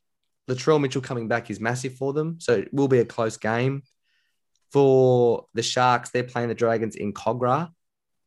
That's a 50-50 because they're both lowly size at the moment. Mate, I'll get to the Dragons game in a minute, but if the Dragons play like they did against Melbourne, I know they got beat, but if they had 12 players, they played really well. Anyway. But no, sorry, Gilly, just on that, there's no Matt Duffy. That hurts. That hurts. Yeah, fair enough. Real. Yep. Yeah. Anyway. Sorry, what do you boys think about the Rabbitohs Panthers? Mate, it's going to be a cracking game, I think. I think Latrell's got to have a big game. Latrell's got to be influential. I'm so excited about those 2 games. Fair dinkum on Sunday. You can't not tip the Panthers. You have to keep tipping them until they lose. Like it's. Are you going to tip them? Are you tipping them, Clarkie? Yeah. Yeah, over South. Yeah. Okay. Right on. He doesn't tip with his heart like you. Yeah, and I have no choice. I can't tip with my heart. The Dogs are shit this year. Gildy, what are our 3-2-1s for the Rabbitohs Sharks? Okay, just before I do, I'll just go. Benji had 2 great touches. Both his passes were great passes for tries. But unfortunately, that was pretty much all he did. Cody got 3. Adam Reynolds got 2, and Tom Burgess got 1. Moving forward to Game 5, the 5th place Sydney Roosters defeated the 12th place North Queensland Cowboys 30-16. Lachlan Lamb replaced the injured Drew Hutchinson, and Satili Tupanua returned from suspension. For this game, boys, I watched this one when I was away. The Roosters started on fire. They started the match on fire. Then the Tupanua sin bin brought North Queensland back into the game.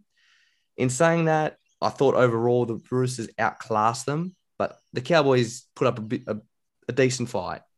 Teddy had a blinder. I think he's listening to this podcast and going, "Oh, you boys think Tom Trbojevic is better? Well, I'm better." That's what I think. You all must have forgot. Boys, what did you think of that game? On that Tedesco thing, mate, he played great. He got our 3, but Turbo played better for his team. Anyway, look, man, it was a decent game.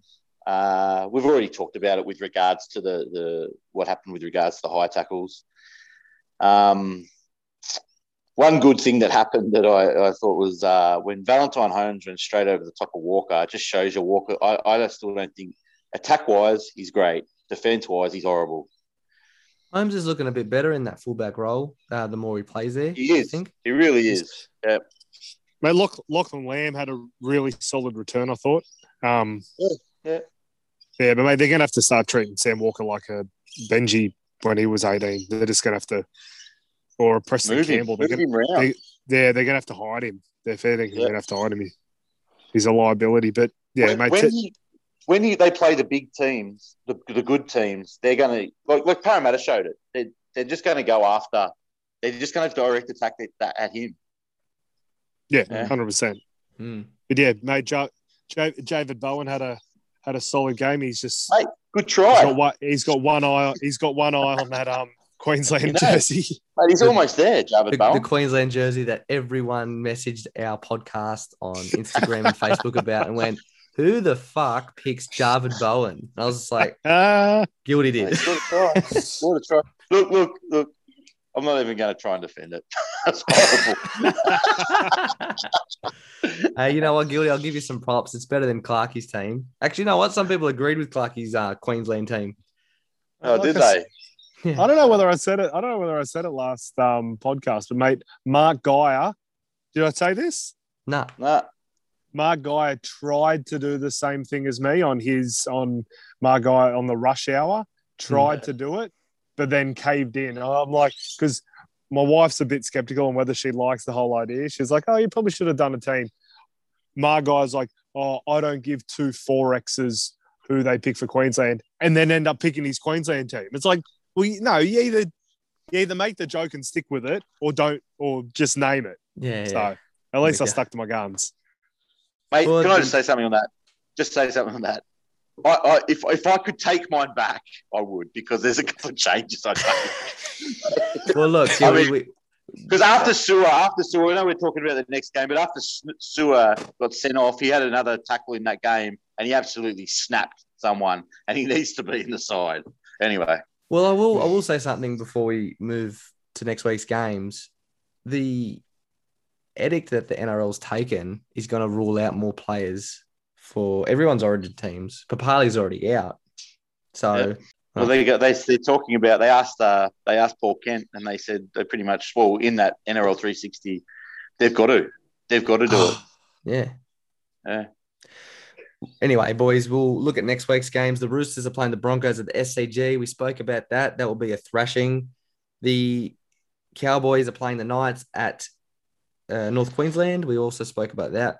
I think the Cowboys are playing some decent footy. They play as a team. They'll beat the Knights. I think they'll smash the Knights, actually. Oof, big call.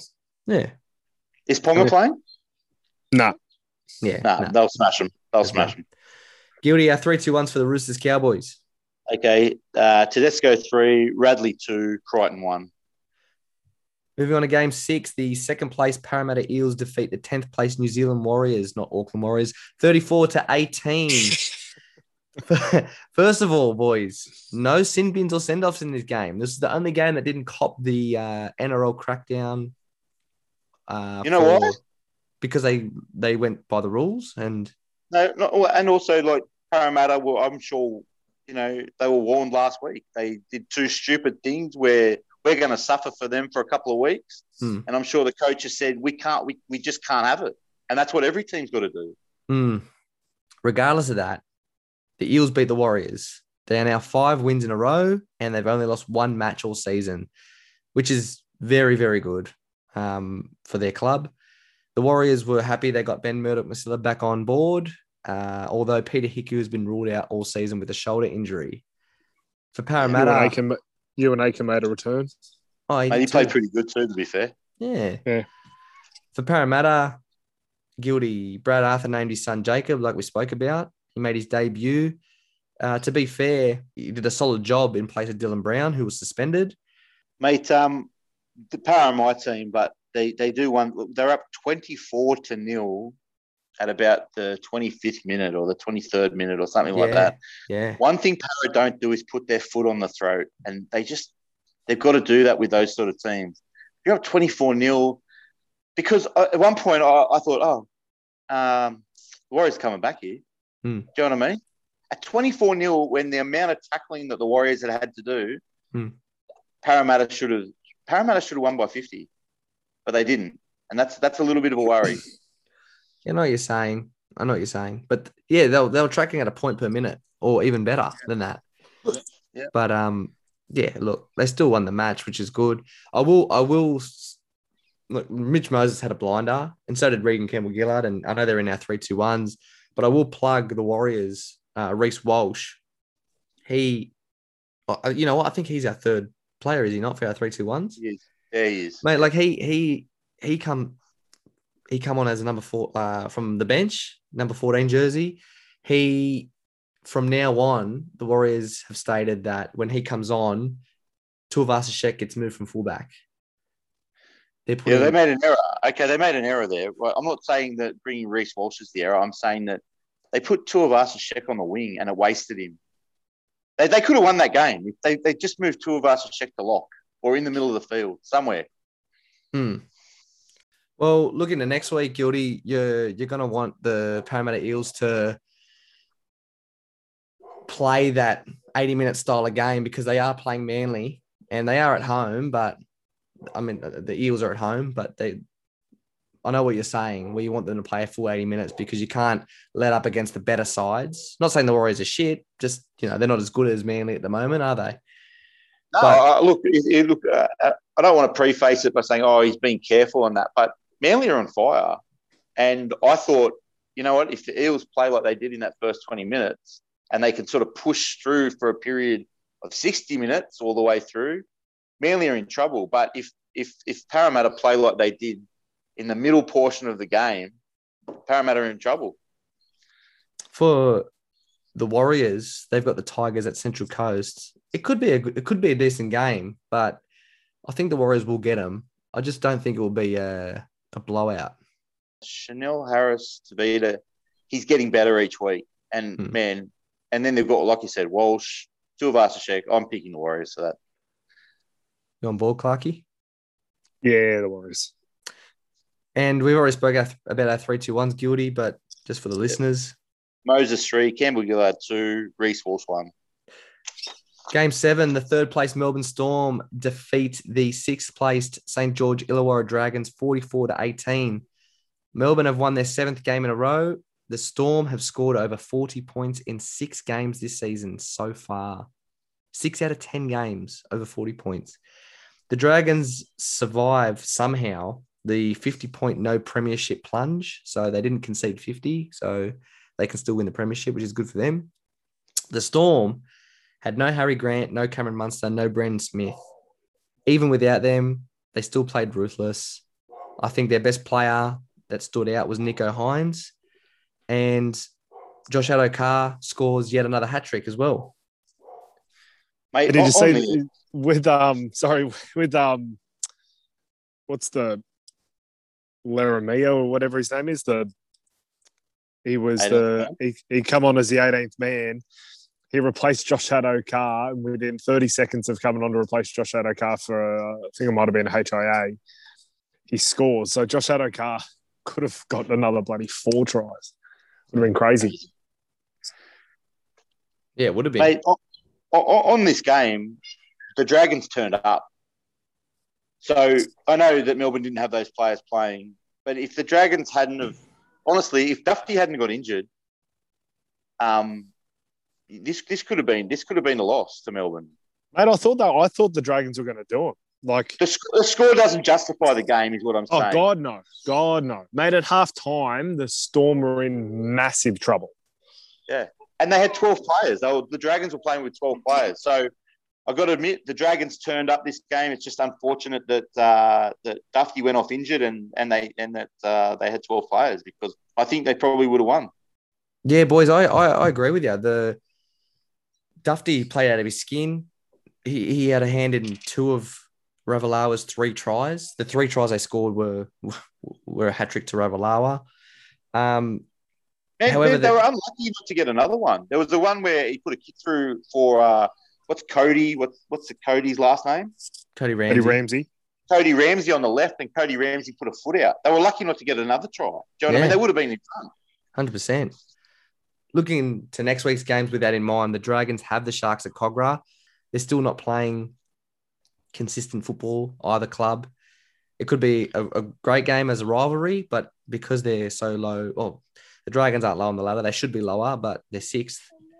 It's a 50-50 game. But for the Storm, they're going to absolutely annihilate Canberra. Doesn't matter if they've got Grant, Munster, Smith out still. They're going to pump them. Yep. Yeah. Agree. Who you got for 3-2-1? Oh, sorry. Yeah, I'm picking Cronulla. Clarky, who you got? I think I'm still going to pick. I'm going to pick the Dragons. I think. I'm going to have I'll look at it properly, but I'm tentatively going to pick the Sharks, but I'll have a look at it properly. I don't know. But Guilty, our 3-2-1s. 3-2-1s. Nico Hines, Duffy for 50-minute effort, but he would have been the man of the match otherwise. And Kenny Bromwich got a point.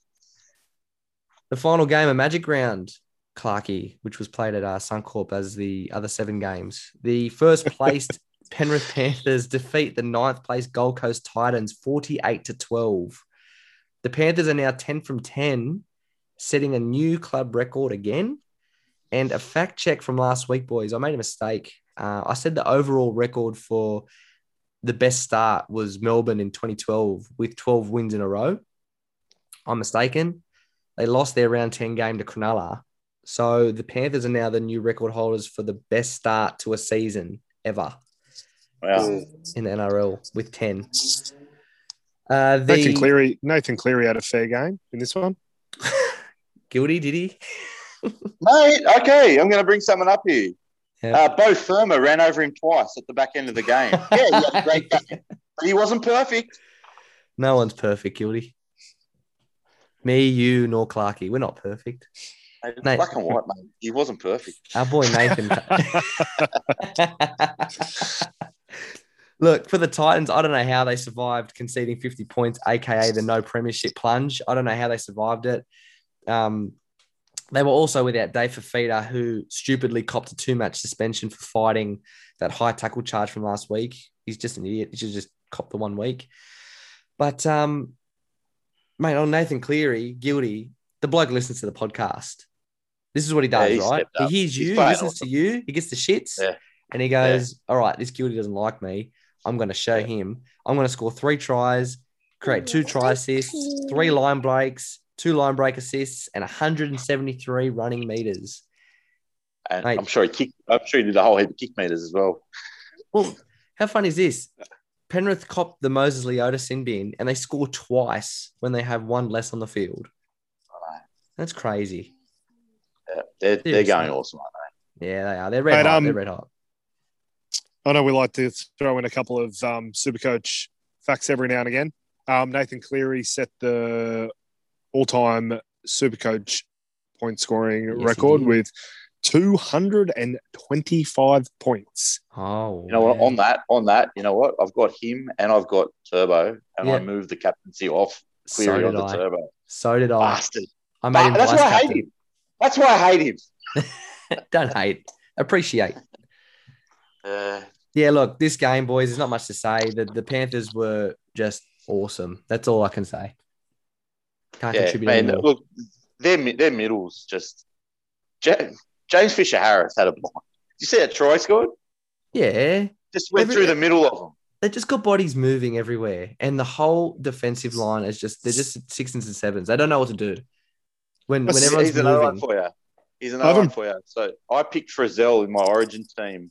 I'd quite happily drop Frizzell even as a starter and bring in Isaiah Yeo. He had a great game as well. Yeah. You know who's in a lot of people's teams is Liam Martin. He's in a lot of experts Origin, and I did mention him when I eventually picked Nathan Brown. You did. Listen, mate, on him, there was a penalty against him. Did you see that? No. So running ball in hand. What's the 5'8", the current 5'8's name playing at? He's a short blonde fella for the Titans. Tanner Boyd.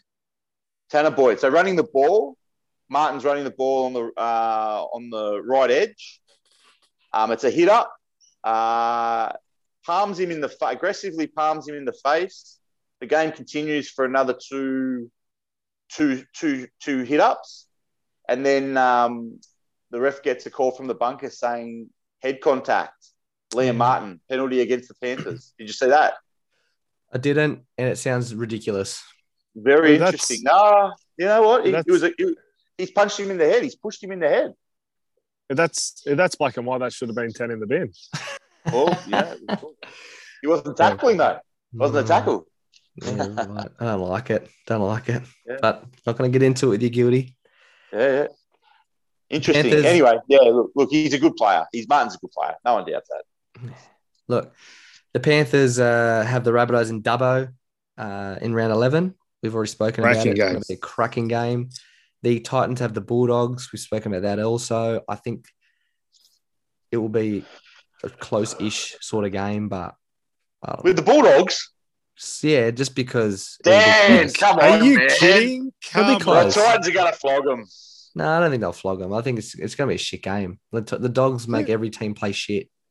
Guilty, just to finish off our Magic Round wrap up, who are our 3-2-1s for the Penrith Titans game? Cleary, James Fisher-Harris, and Isaiah Yeo. Boys, usually this is the period where we get into our bunker review, although we had a very cordial, friendly discussion at the start of this episode, which is Black and white, mate. yeah, it was a black and white conversation. That's exactly right.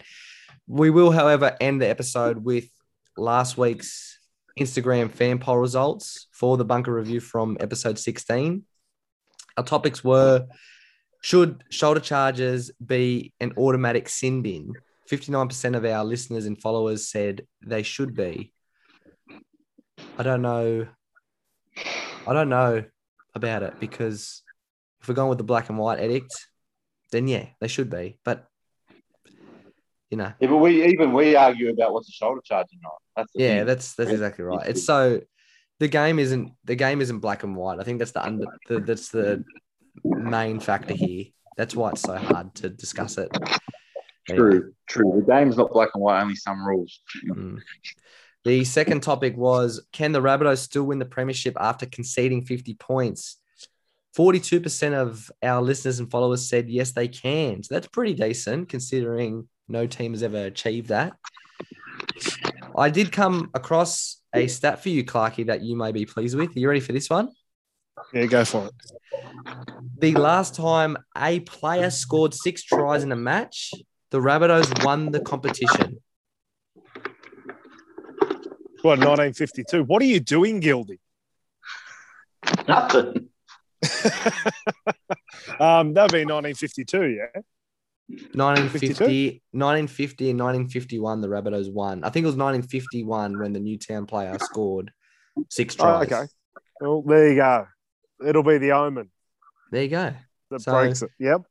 Someone scored 6 tries, and funnily enough, it was against the Rabbits in Josh Adokar. And then the Rabbitohs win, as we all predicted. So we're still on here, boys. We're still on. The three of us said the Rabbitohs would win. The third topic was, is Tommy Turbo the best player in the world right now? 54% of our listeners and followers said yes.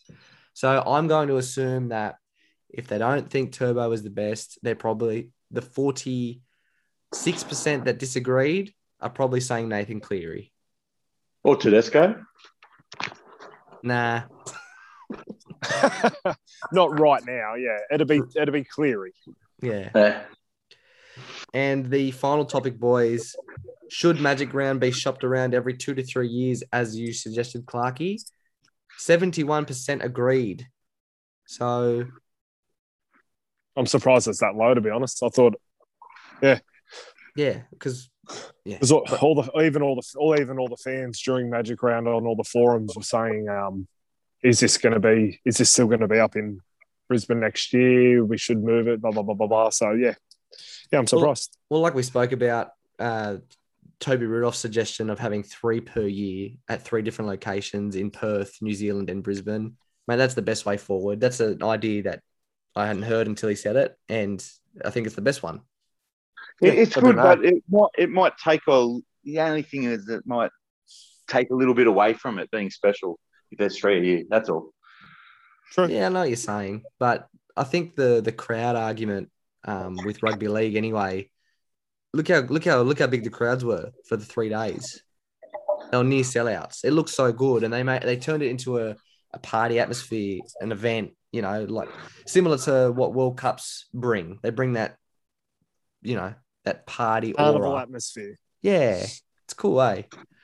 But it's a matter of where the stadiums are that can facilitate all those people. That's all.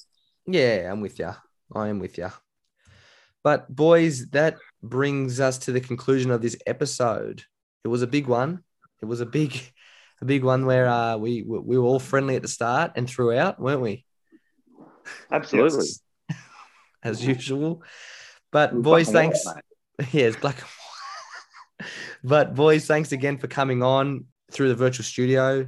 Although not my preference, I do appreciate it. And I thank everyone for tuning in to episode 17 of The Sideline Story. That's a wrap from us here. Thank you.